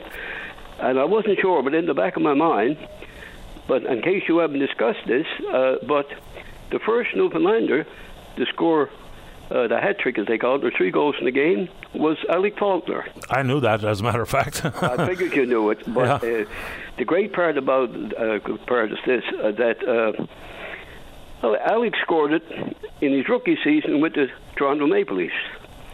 A lot of the boys thought it was Detroit, right? I wasn't 100% sure, right? I was going to call you that morning, but something happened because, I still follow the hockey pretty good, not as good as I used to, especially now. Just going to run this by this morning if we got a little bit of time, with the playoffs coming up now. Oh yeah, and before I get on to that, and by the way, I've noticed there, especially in the Conception Bay North area, among the younger players coming in, right, like young fellas coming in with their dads or something for coffee or practice after hockey. There's quite a lot of New Jersey fans out here right now, okay? In this area, especially in the Bay Roberts years down that area, right? Just before we move on to Mercer, which I really love watching him play, wasn't Faulkner's goals, though, that we're talking about with Detroit? I know that he played... No, with the Leafs, sir. Okay, you might be right. I don't have the numbers in front of me, but if I remember correctly, I think he only played 1 game in Toronto in the 61-62 season, and then off to Detroit the next season. I'm going back a long time, and I'm going from my head, as you know, right? I don't have the Google information, okay? But I think one of the boys went on the whatever they go on the phone or Google or something, right? And they said, Ted, you're right. He scored 3 goals with the in his rookie season with the Toronto Maple Leafs. Of course, there's one way we can always find out, because Alec, I think, he is. I think he's 92 now. Time flies, right? You know. And I met him once in my life. I met him years ago, back in the 60s, I think it was. I went to a softball game, and Alec was quite a softball player as well, right? And but I think if you check it out, and I hope I'm right, I'm told I'm right, but it was with the, and I know you're a real Maple Leaf fan, right? 3 goals. Okay? Anyway, you have the means in front of you to research that, okay? And like I said, I hope I'm right, and I thought if you hadn't discussed it, it would be a good topic, right? Because it's well, let's say it's a Newfoundland topic, the way I look at it, right? You know, and Alec is he's made his great years with the Seabees, right? Going back there, the great days with George Faulkner, Alec Faulkner, Jack Faulkner, and they had another brother who played a couple of games there, a guy by the name of Lindy Faulkner, who was nickname was the Grasshopper because of his style of skating. Okay, but anyway, on the fan base we're here in Conception Bay North, as you know, a lot of Leafs, and I mean diehard Leafs, and there's quite a few Montreal Canadian fans.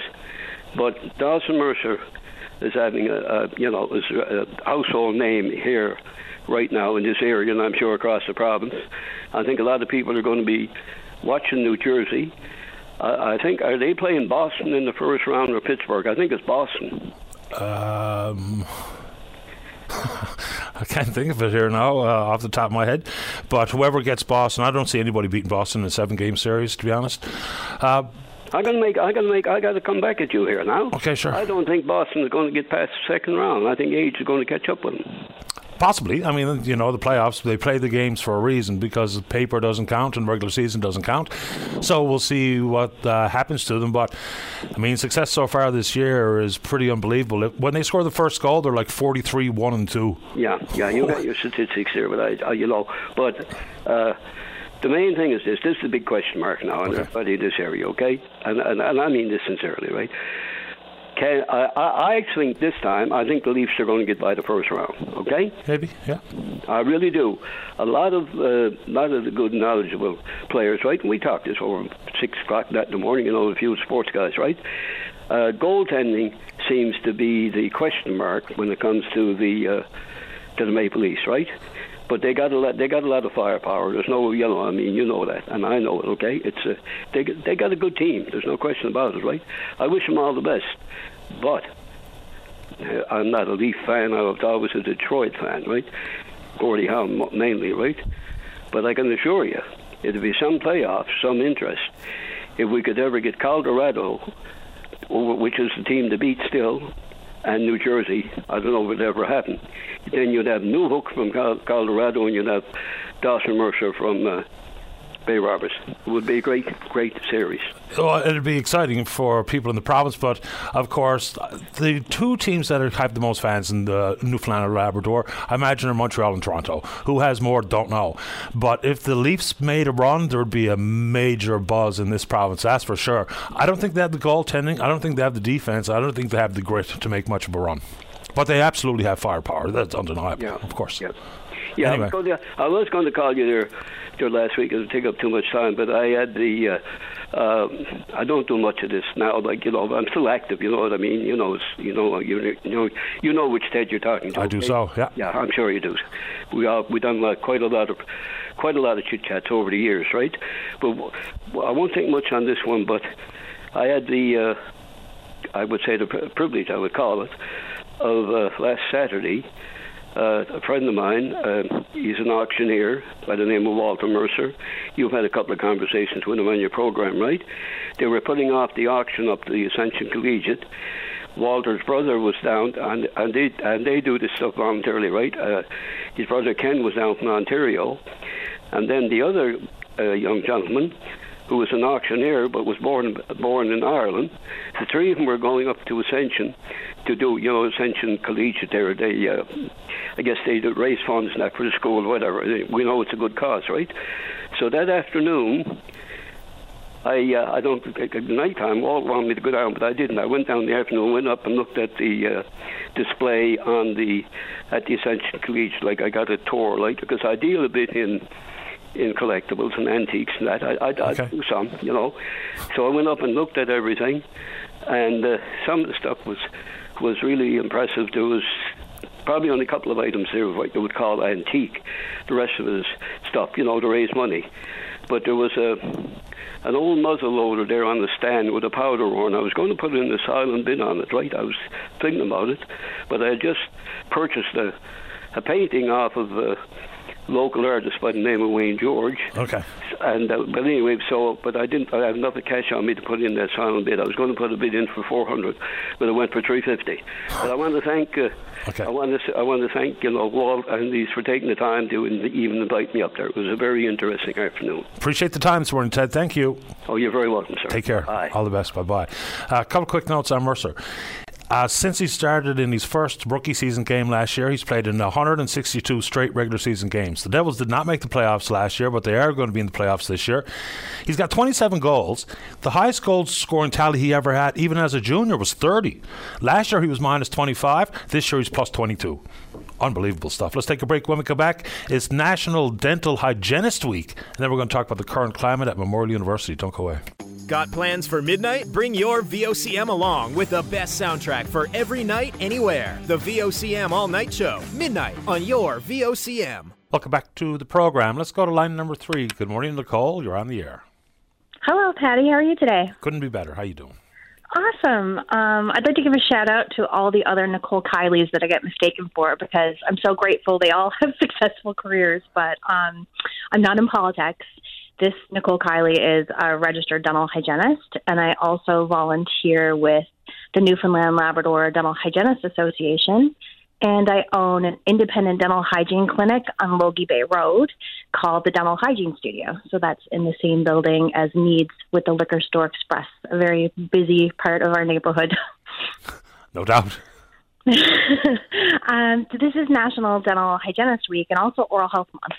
So I was kind of hoping to call in to have a little chat with you about National Dental Hygienist Week and also some realistic tips to help people get back on track if they've fallen behind with their oral health. Okay, where do you want to start? Well, Patty, I guess I would like to say that I think the general public understands the things they need to do.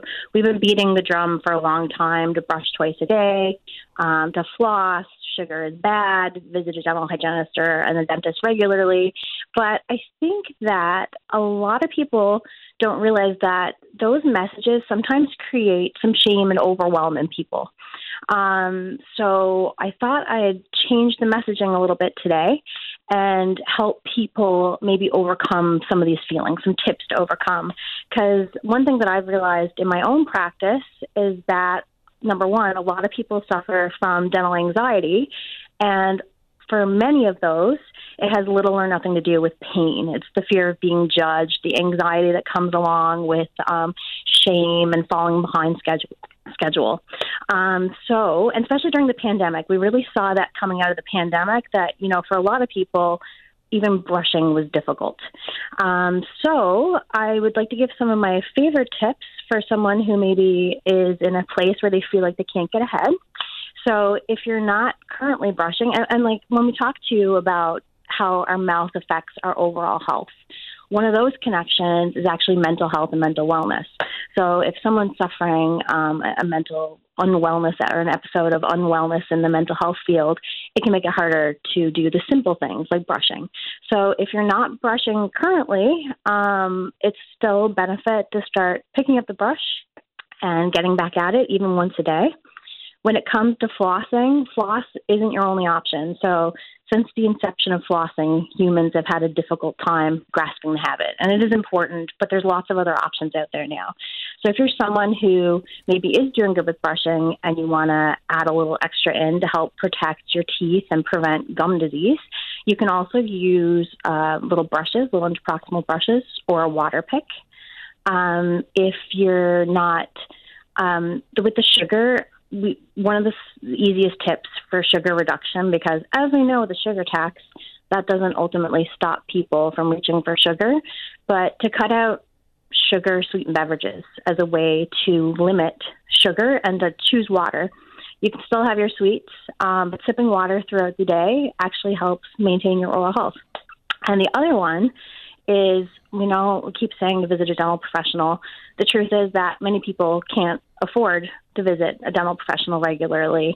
And there are other options. Like, I don't think that the general population understands that a Newfoundland Labrador, you can visit a hygienist outside of a regular clinic. Like, did you know that, Patty? Did you know that dental hygienists can open up their own clinics? I had no idea. Yeah, and it's one of those things. Like, I've had my clinic open now for 6 or 7 years. And one of my biggest struggles with marketing is helping the public understand that it's an option. So it doesn't mean that you never visit a dentist. It means that you visit us separately. There's hygiene clinics right across our province. I'm in Logie Bay. There's one in St. John's, Holyrood, Gander, Deer Lake. The first one was actually opened in Corner Brook.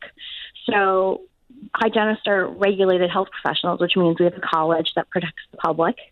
But you can actually visit a hygienist. So one of the things we do at my clinic to help people access care is we offer payment plans.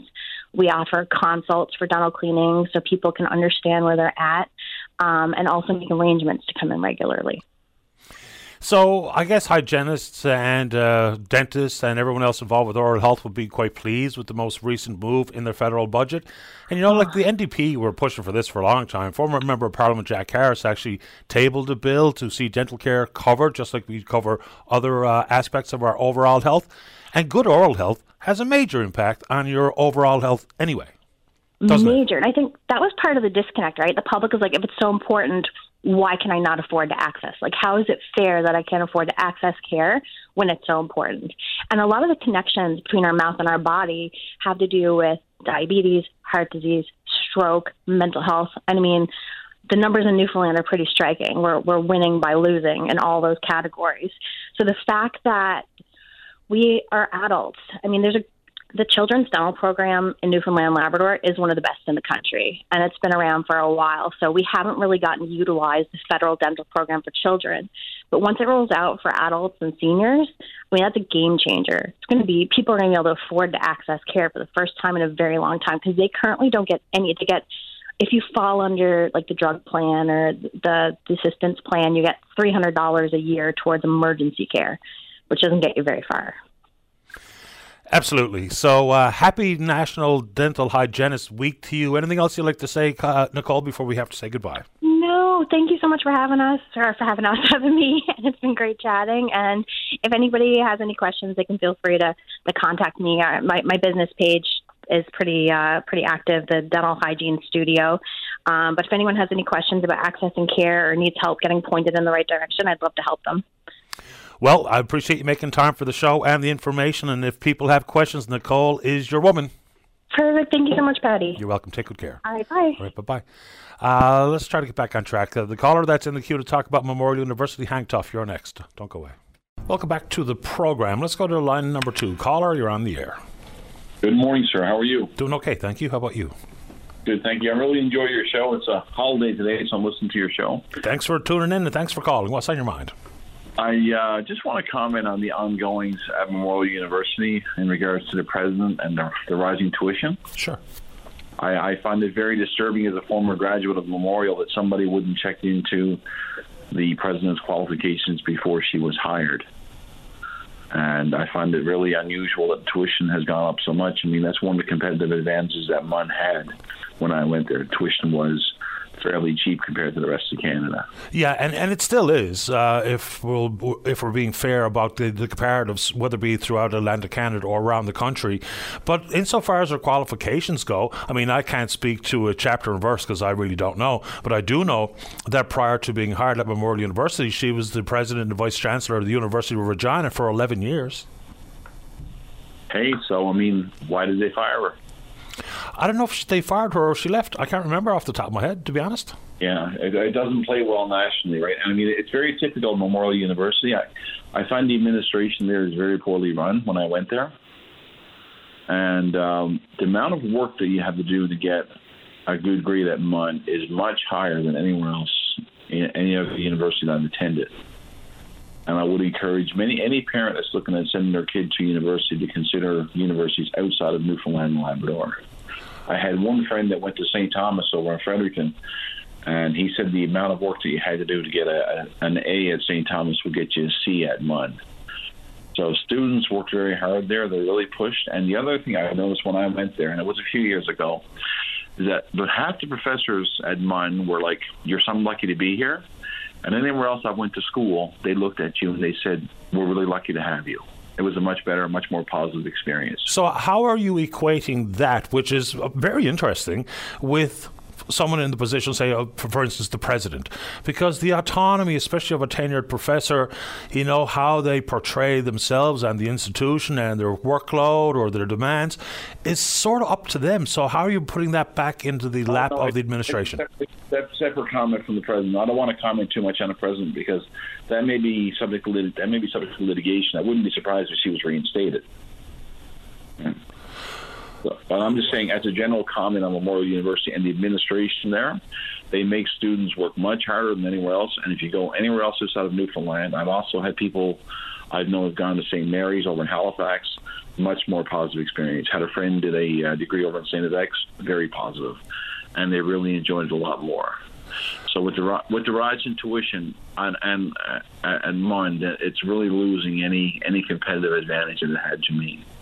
The other thing I wanted to talk about is whatever happened to Danny Williams' plan to create a second university in Corner Brook. I thought at the time that was an excellent idea, because competition is always good. I'm not running down Newfoundland for the sake of running down Newfoundland, don't get me wrong, but there's definitely a lot of room for improvement at MUN. And it's important for whatever gaps or improvements that are required get done. Because if we're going to have a successful, viable, profitable, healthy future here, the success of post-secondary institutions, MUN included, is going to be paramount.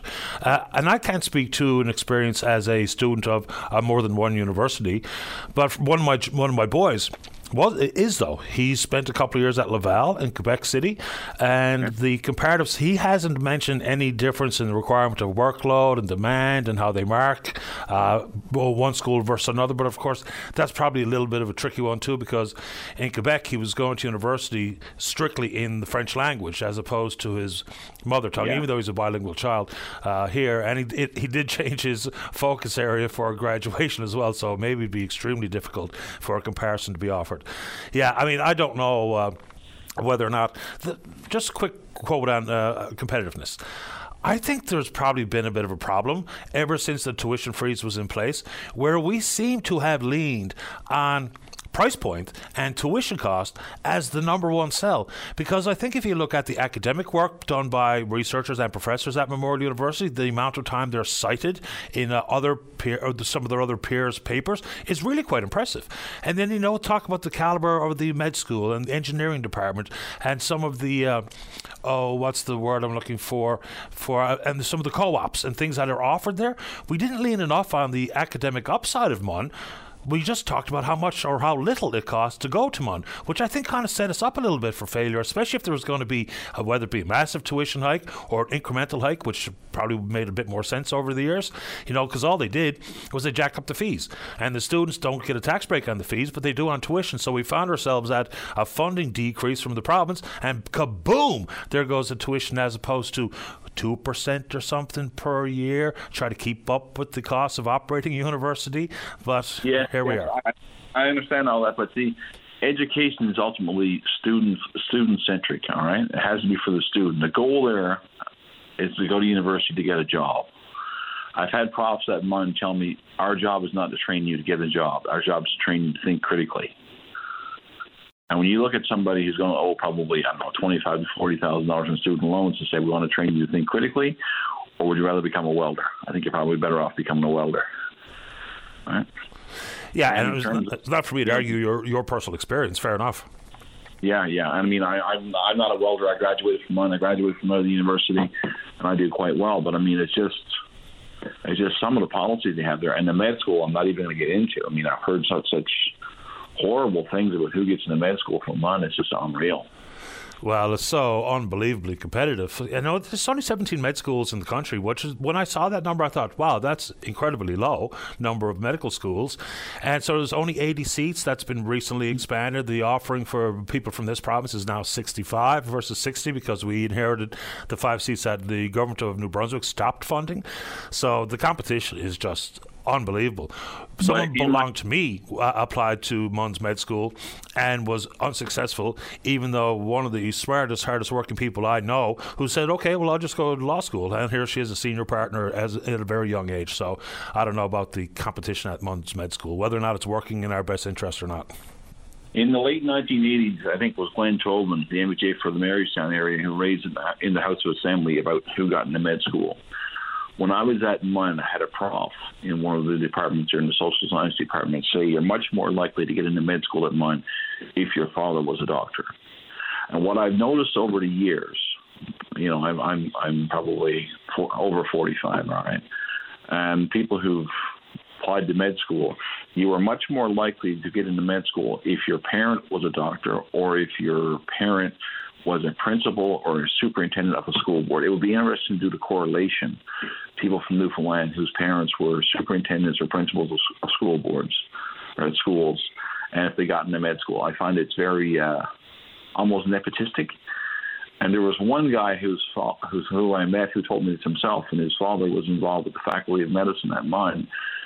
And his father looked at him and said, now, are you going to med school or are you going to law school? All right. So it comes down to who you know. It's not what you know.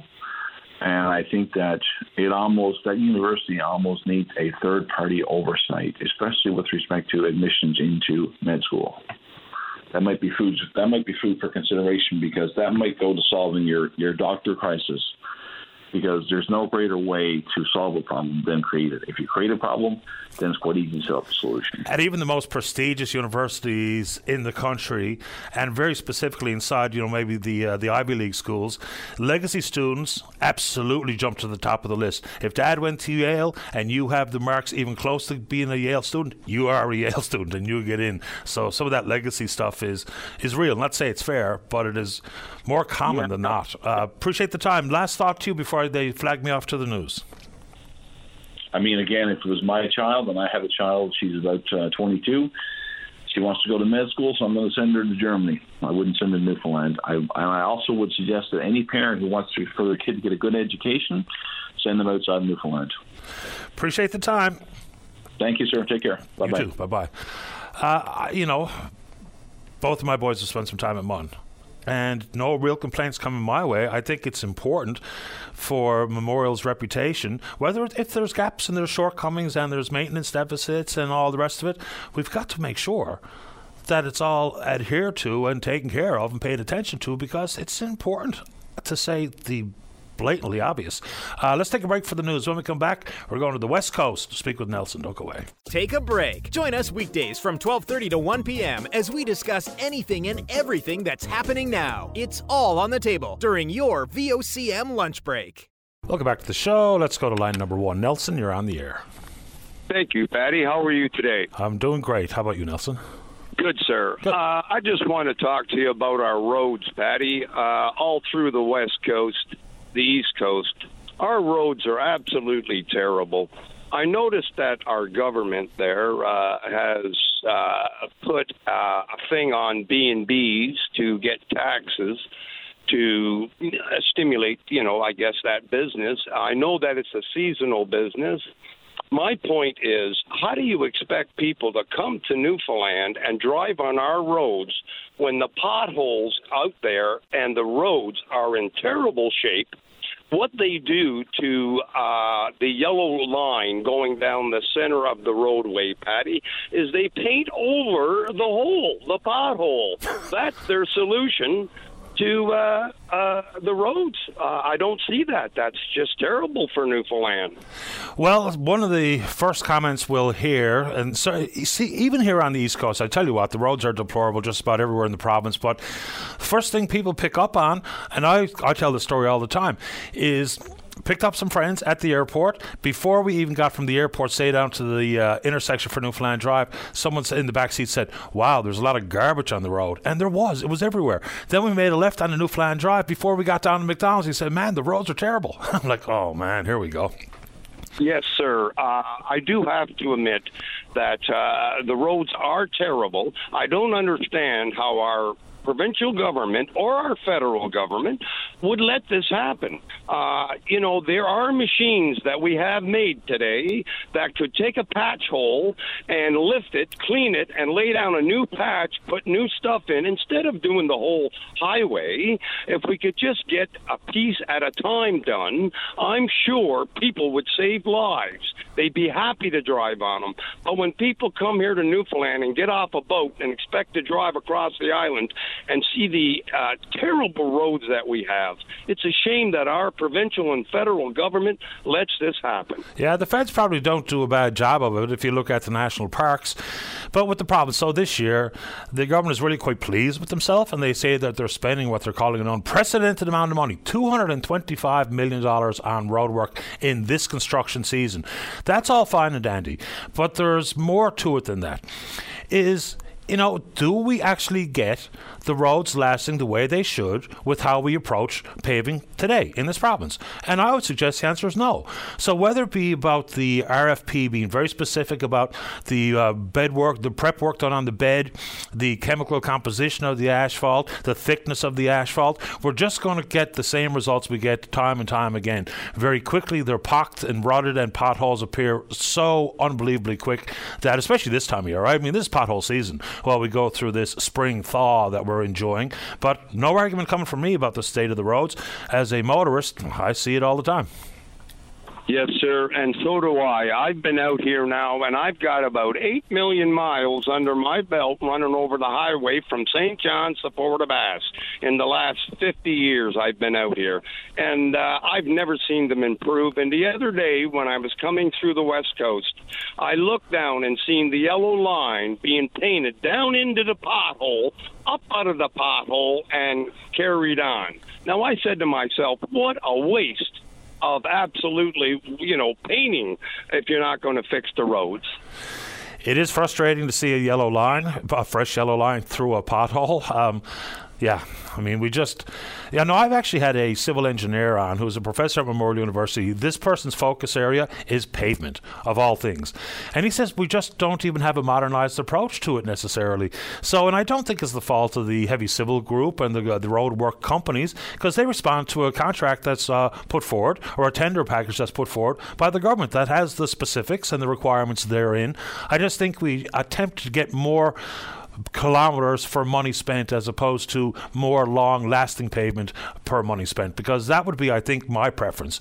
Because, look, I'm a taxpayer, right? I pay into that fund of money, that $225 million this year. I think we just, and I have reason to say this, is I remember a finance minister coming into a budget lock-in and saying that we got more kilometres paved last year for less money. Yeah, but that's not the appropriate measure. The appropriate measure is whether or not the roads are in good shape for longer.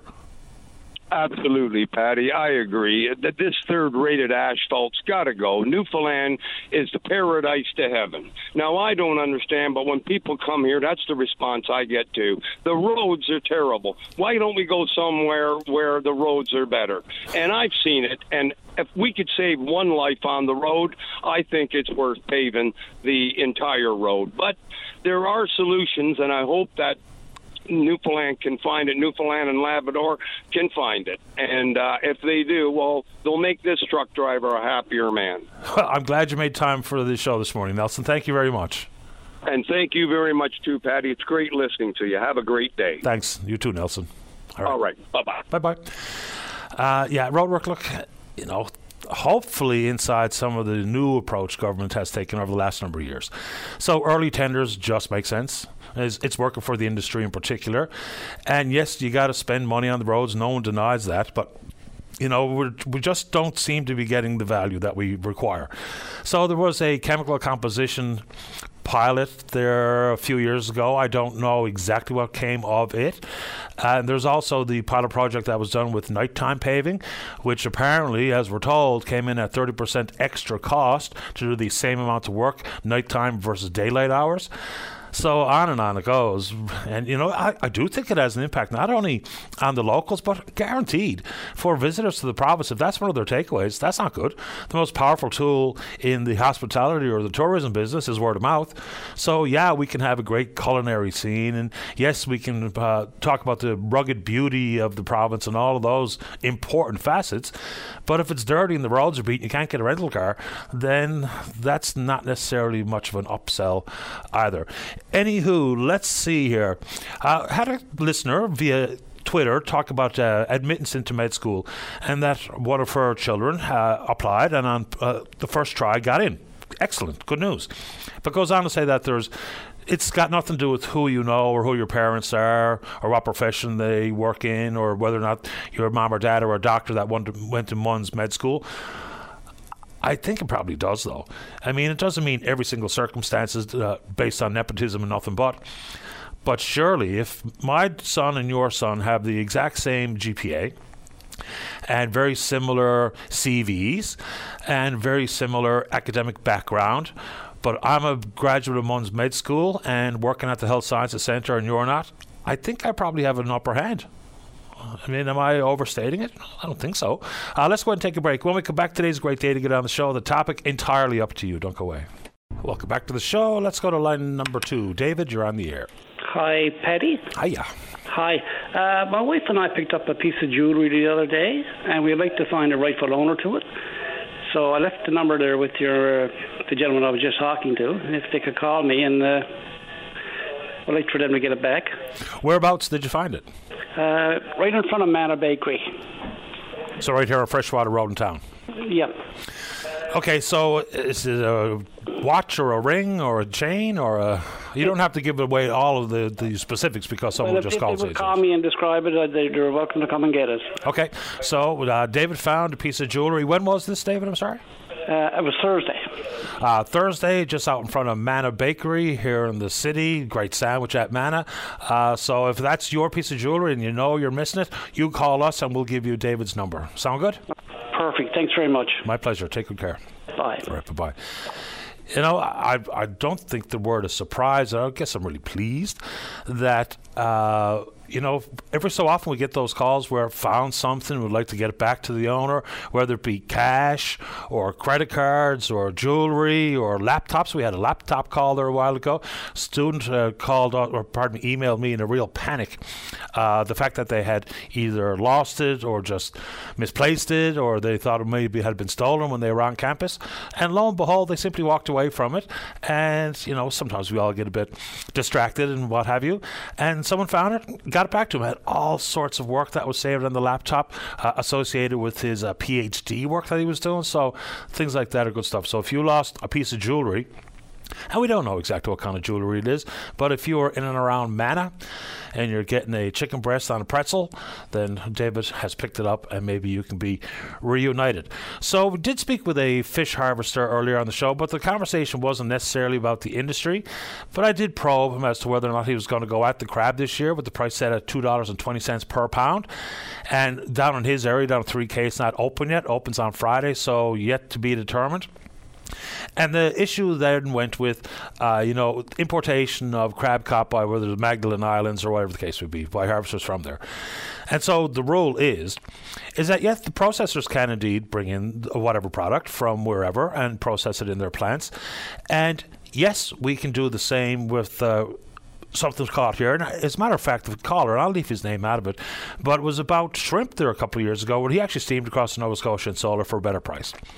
So the trick is the harvesters can indeed sell to processors out of province, but you got to steam from the fishing grounds to that province, offload, and make your business transaction there.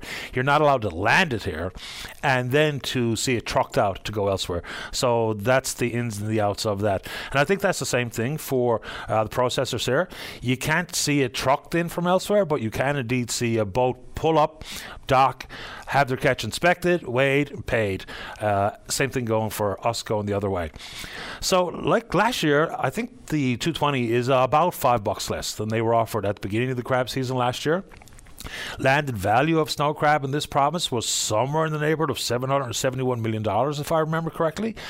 So the price is obviously really quite low. And I don't know what the contributing factors are, whether it be a bit of a dried up market on some of the white tablecloths in the northeastern United States, which is our prime market for that product, whether it's the implication of Russian crab in Japan and all the other things that people point to. But the market can bear what the market can bear. Now, should there be more flexibility throughout a season for one species or another? It all sounds legitimate to say that out loud. But, of course, many people, especially some of the smaller individual quotas, can be taken very quickly. So even if the market is a bit more robust and can bear a bigger price, for many of the fish harvesters going at the crab, they've got the crab taken. So that really doesn't do much for them. Then secondly, I wonder how this gets factored in, because this has got to be some part of the conversation, is do we set the total allowable catch, which has increased by 8.4% this year, do we set the TAC based on what we think the market can bear, based on tonnage, or is it simply all about the price? Because we don't know exactly what the number is, but if there's somewhere in the neighborhood of 30% of the crab caught last year remaining in cold storage, and again, I don't know exactly what that number is, we've heard 30 being used quite often, then how do you factor that into the total allowable catch? Because it's good news that the stock seems to be in pretty good strength this year.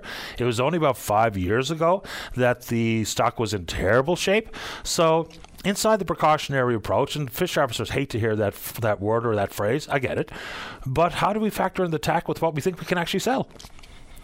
Because if you speak to a harvester, which we did, one particular fellow called last week, I asked him that exact question. He just wants the quota to be set similar to what it has been in years past. And especially if the stock is a bit healthier, then there's no reason for the TAC to go down. But I think there's a school of thought that also includes whether or not we can sell it all. Because catching it all for the sake of catching whatever the total allowable catch is, but whatever percentage, 20, 30, not getting sold, then we've taken 20 or 30% of the stock out for kind of no reason. Because if you can't sell it, then, you're just looking at the implications for that stock in years to come. So, anyway. Also heard from a couple of registered nurses, and this lady, I'm not sure if it's the same woman who sent me a note, really quite cross with me last week. I think it might be. And this is what I said about private travel agency nurses. All right, look. Is there a place for a private agency in healthcare? Sure, okay, I can accept that.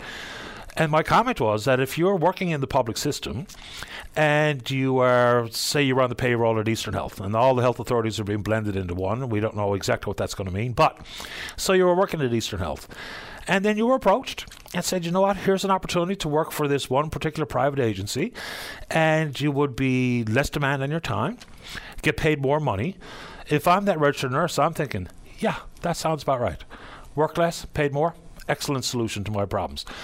But of course, then you're working alongside someone who remains in the public system, which creates that, I would think, that bit of a personal rift and or resentment, or however that's properly categorized. So what I said was that if you're working in the public system, when you sign your contract, it should come with something, generally referred to as a non-compete, so that you can't just quit working for Eastern Health and go work for a private agency right away, like a cooling off period. I think if I quit here, I can't go work anywhere else in media for, I think it's 12 months. It's been a long time since I looked at that contract, since the day I signed it. So I thought that might be a way to protect the public system. And this person was trying to make a charter argument about mobility and the want to work where you want, for who you want, when you want. I get all that, but we are also talking about a system that trained you and employed you and is stressed out and overwhelmed and is trying to find solutions beyond just the rate of pay, but try to have a bit more of a work-life balance that makes things better, because if it's better for the system, it's better for me and you.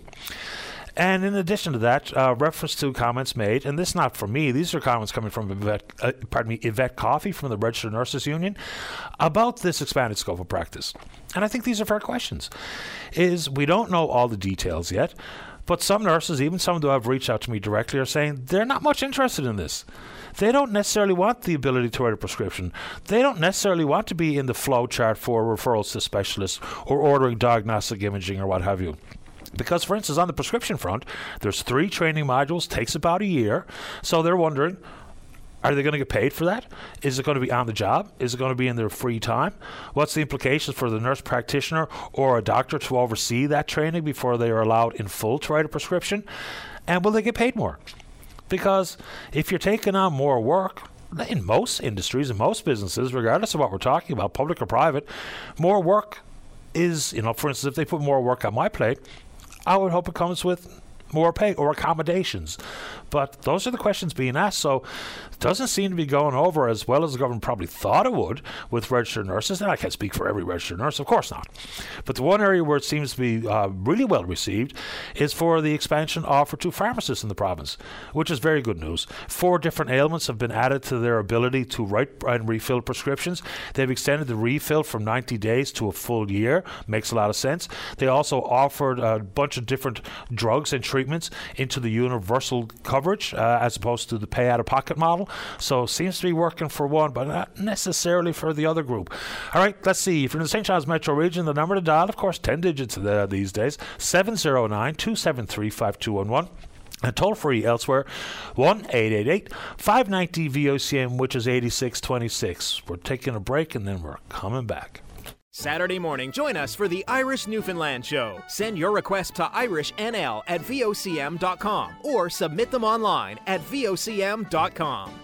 And welcome back to the show. Let's go to line number 1. Caller, you're on the air. How you doing, Mr. Daly? Doing okay. How you doing? Not too bad. First time caller, long time listener. Welcome to the show. I'm calling today about the roads going down to Bali Lawn Extension. It's not fit. Where's the taxpayers' money going? Like it's atrocious, and I'm fed up with it. I'm after beating up 2 rims of a brand new car. Like what are these people doing with our taxpayers' money? Always a fair question. So when's the last time that particular piece of road had any attention or any more blacktop? Jesus, longer than last week. Like I know it's been a couple of years. Is it on the list for this year, do you happen to know? On the list? No, geez. I'm paying taxes and I'm after beating up a couple of rims on my brand new car. Where's all the taxpayers' money going? Well, I mean, I don't know if I can answer that question directly, but I know they're planning on spending a ton of cash on the roads this year. I hope so. I'm sick of smoking red butt cigarettes and shoveling me drugs, so I'm sick of the weather. I'm waiting for it to warm up a little bit. I don't mind the winter, but it's at this time of year where it starts to drag on. I mean, here we are, 10th of April. I'm looking out the window and I'm seeing the snow flying this morning, so I'm kind of looking forward to it warming up a little bit too. Yes, myself. I'm sorry looking out the window myself. Yeah, there's a lot of melt in my neighbourhood, though. Well, compared to my mother's neighbourhood, well, she's in a bit of a snow belt in the city, but we're seeing some green grass kicking around on my front lawn. That's an encouraging sign, but the person who's next in the queue, I'm sure, wishes there was a bit more snow for a little bit longer, because we're going to talk about Marble Mountain. But, yeah, the roadwork, I'll have a look at the list. I usually in the morning try to pull up some of those things. I have it in front of me for the eventual calls as to whether or not the Balleen Road extension is fit to drive or whether or not it's planning to be paved this year. I do know one thing. The roads inside of Balleen proper... I wouldn't take a four-wheeler down the road. You wouldn't? Okay. Yeah, I don't know if it's on the list or not, but I know the roads in Balleen are pretty tricky too, even just how steep they are, let alone the quality of the asphalt. You better have good brakes so you can't... Yeah, it's... Like this, it's hard to be getting back and forth to work every morning. We're going to change the tire every goddamn day. Yeah, not good. And, you know, it's unsafe as much as it beats up the tyres and the rims and the suspension of our vehicles. Fair enough. Anything else you want to say? No, I'm good. Thank you very much. Thanks for the call. All the best. Bye-bye. Yeah, road work, sometimes you hear an awful lot about it, and other times it kind of goes by the wayside. But I don't imagine there's a single nook or cranny, whether it be in Labrador and or on the island, where people don't think, the roads could use a bit of TLC where I live and drive. Let's go to line number 3, say good morning to the marketing manager out at Marble Mountain. That's Dustin Parsons. Dustin, you're on the air. Hey, good morning, Patty. How are you? Excellent today. How about you? Yeah, pretty good. It's a beautiful day over here on the West Coast. And you've had a good season. We've had a great season. Yeah, we've been super fortunate. The snow's been good, and once things got rolling, they've really been rolling well. And it looks like we're going to finish up with like 80 ski days in the season, which I think is going to be the longest ski season in Atlantic Canada. Which is awesome. And did Marble ever need it? Between some mechanical issues and some weather and lack of snow over the last few years, it's been a real struggle. So I'm really pleased to hear you had a good year. And I mean, Marble's a fun hill. For people who have skied in other parts, I'd say, of Eastern Canada, because it's really hard to compare Marble or any ski hill in Atlantic Canada to the Canadian Rockies. But it's as good as any hill in the East. Yeah, well, you know, there's been this saying around Marble since like the 90s, or even earlier actually, when Nancy Green came here, that Marble is the best skiing east of the Rockies. And obviously there's some bigger hills between us and the Rockies and stuff, but over the last few years working at Marble, I've come to realize what that means, what that expression means. And by so many measurements, Marble actually is the best riding, from all the different types of terrain that are there, from great beginner stuff to like as expert as it gets, and a lodge facility that I didn't even realize how unique this was in Canada. That, you know, most ski hills don't have a facility like we have here, and it was because of the Canada Games, of course, that they put this in. But we're all really lucky to have this here in Steadybrook. Absolutely right. I mean, we love it out at Marble, and you know, compared to some other hills, like people will talk about the Tremblants of the world and whatnot, and yeah, it's a bigger hill, and yeah, it's got a lot to offer, but the snow is the problem. I mean, you can hear the skis chattering on that icy old snow all the time around Tremblant for the most part. Now they do get some powder days. And one of my buddies was out skiing your hill not that long ago and had to go back in and rent some powder skis because their old parabolics weren't cutting it. So that's always a good thing. Well, and the other big thing, too, like we just had this group of journalists here, these 100 journalists who write about winter sports from all over the world, like literally every corner. So they just came here. Most of them had never been to Newfoundland or even Canada before.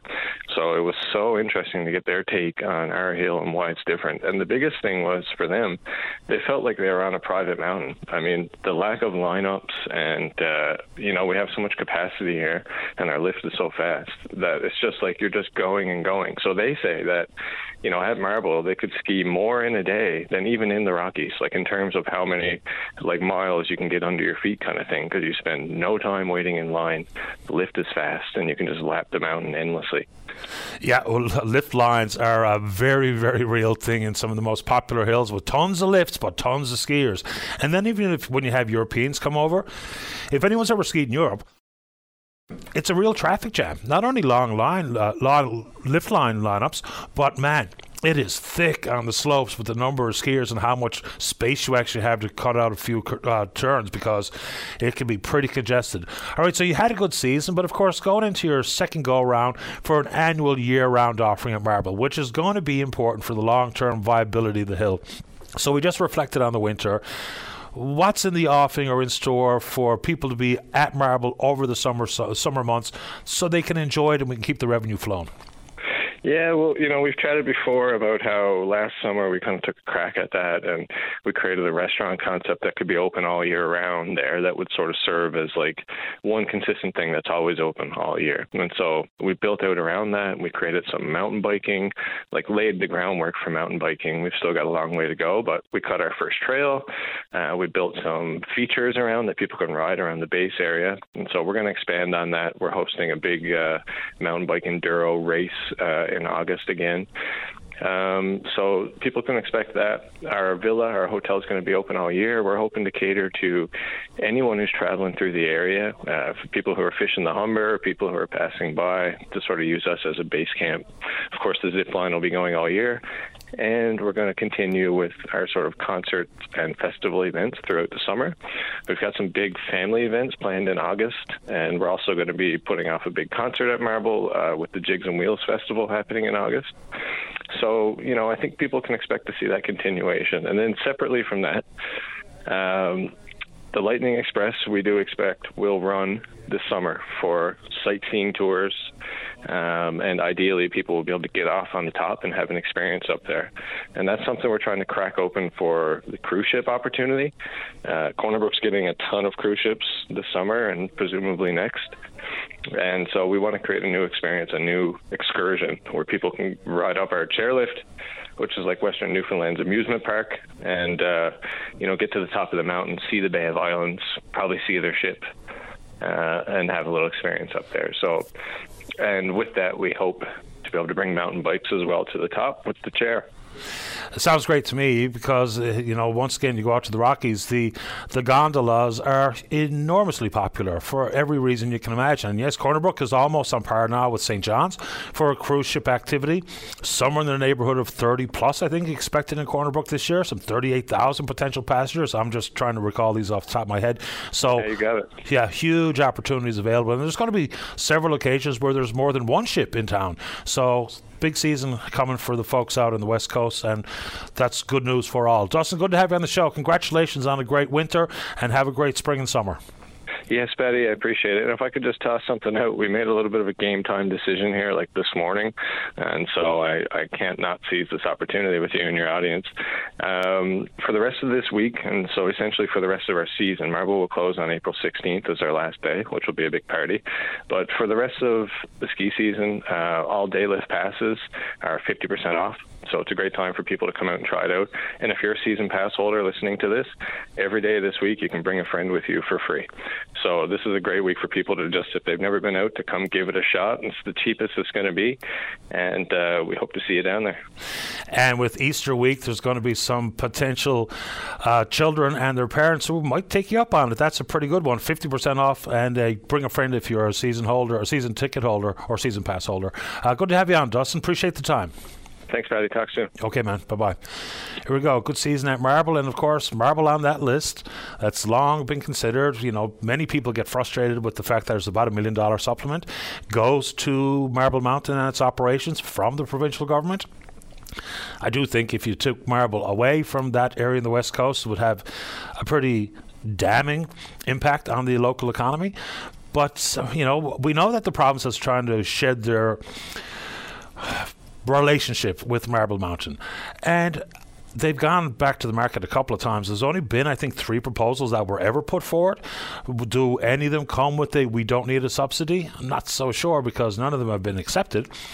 So within that list of entities or assets that the government has, that different reports have advised divesting from, so I'll add to it once again. I think I might actually find myself in the minority here, but being more curious about what the government is going to do with some of these things, whether it be itemized in the Green Report, the Premier's Economic Recovery Team report, of course chaired by Moya Green, and or the yet-to-be-seen by the public Rothschild report. So it's all pretty extensive stuff.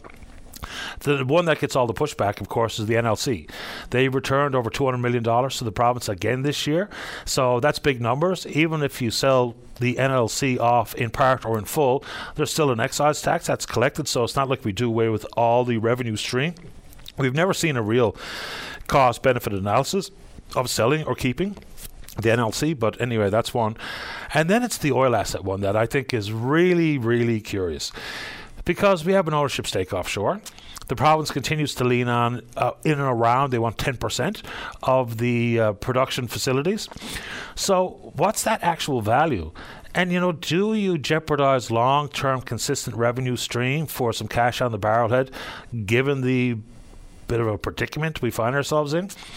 So the deficit is what the government will say only $160 million this year. Still the required borrowing of $1.5 billion. Net debt was forecasted to be about 17.1. It's coming in at 16.2. So there's still a lot of servicing of debt and debt to be paid, which I guess includes the concept of the Futures Fund, right?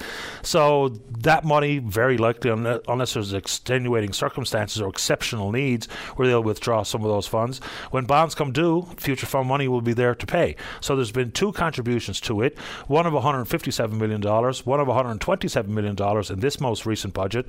So it's always interesting to have a future fund when we have that borrowing requirement and that level of debt. Anyway, let's take our final break of the morning. When we come back, a chance to speak with you on a topic of your choosing. Don't go away. Welcome back to the show. Let's go to line number 1. Edward, you're on the air. Yes, good morning, Patty. How are you doing? Doing okay, Edward. How about you? I'm not doing too bad. I just wanted to throw something out here now.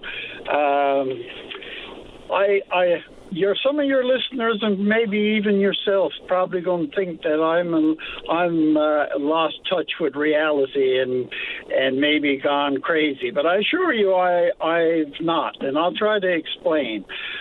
The name of our province is Newfoundland and Labrador. I got no issues with that. Labrador is just as big a part in all ways as the island of Newfoundland. My problem comes with the word Newfoundland. We pronounce the word Newfoundland. And no matter where you go or who comes to this province, from the mainland or from Europe or from wherever, everybody, or I won't say everybody, but I'd say the vast majority of people have a problem trying to pronounce the word Newfoundland, simply because they try to pronounce it the way it's spelled. It's not their fault that we've bastardized the English language and don't pronounce our words properly, but we get irritated and we get upset because sports broadcasters can't say the word Newfoundland because they're trying to pronounce it the way it's spelled. So I'm throwing an idea out for the government and anybody else who'd like to comment on it, that we take the O out of the found part of Newfoundland and F-U-N-D, Newfoundland. That's the way we pronounce it. But everybody, they don't know which way to try to pronounce the word, and it's our fault. Well, I mean, just a couple of things.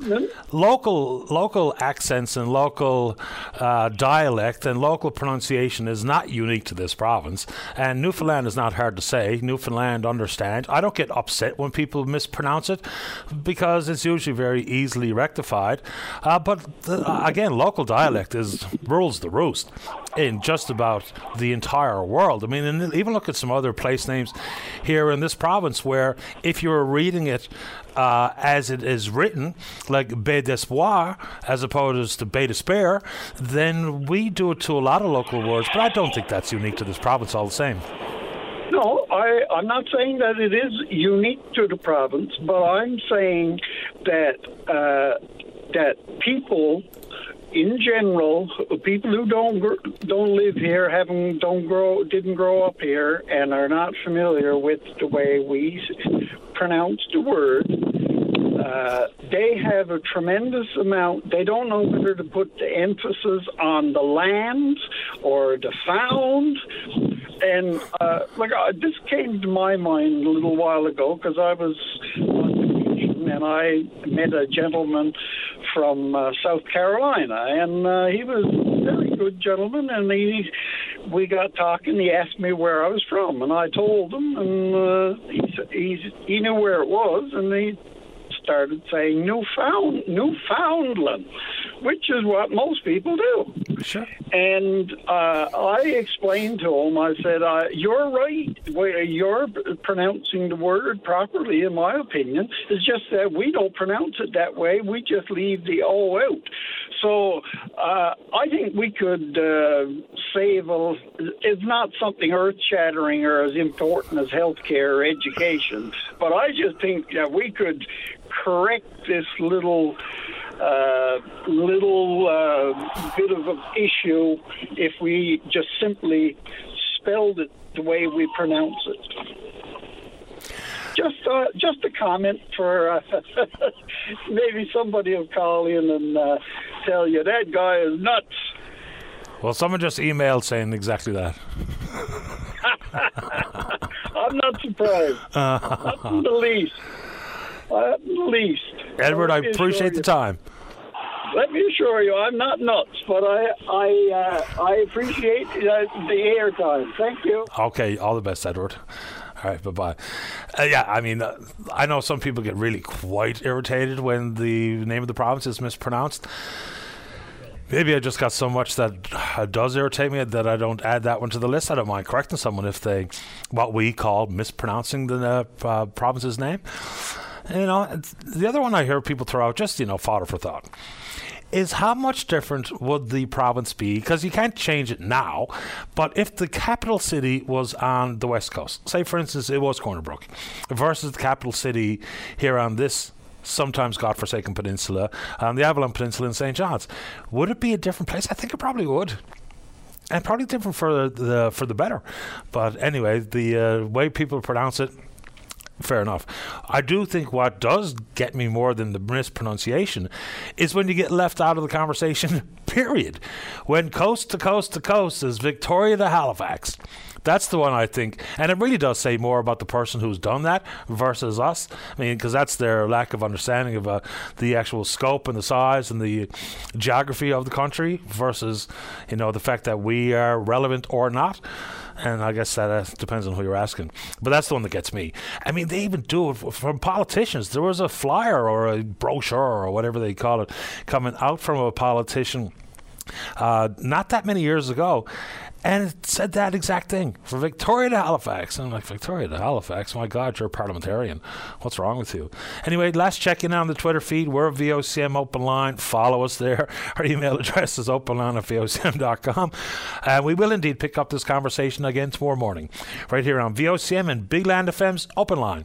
On behalf of the producer, David Williams, I'm your host, Paddy Daly. Have yourself a safe, fun, happy day. We'll talk in the morning. Bye-bye.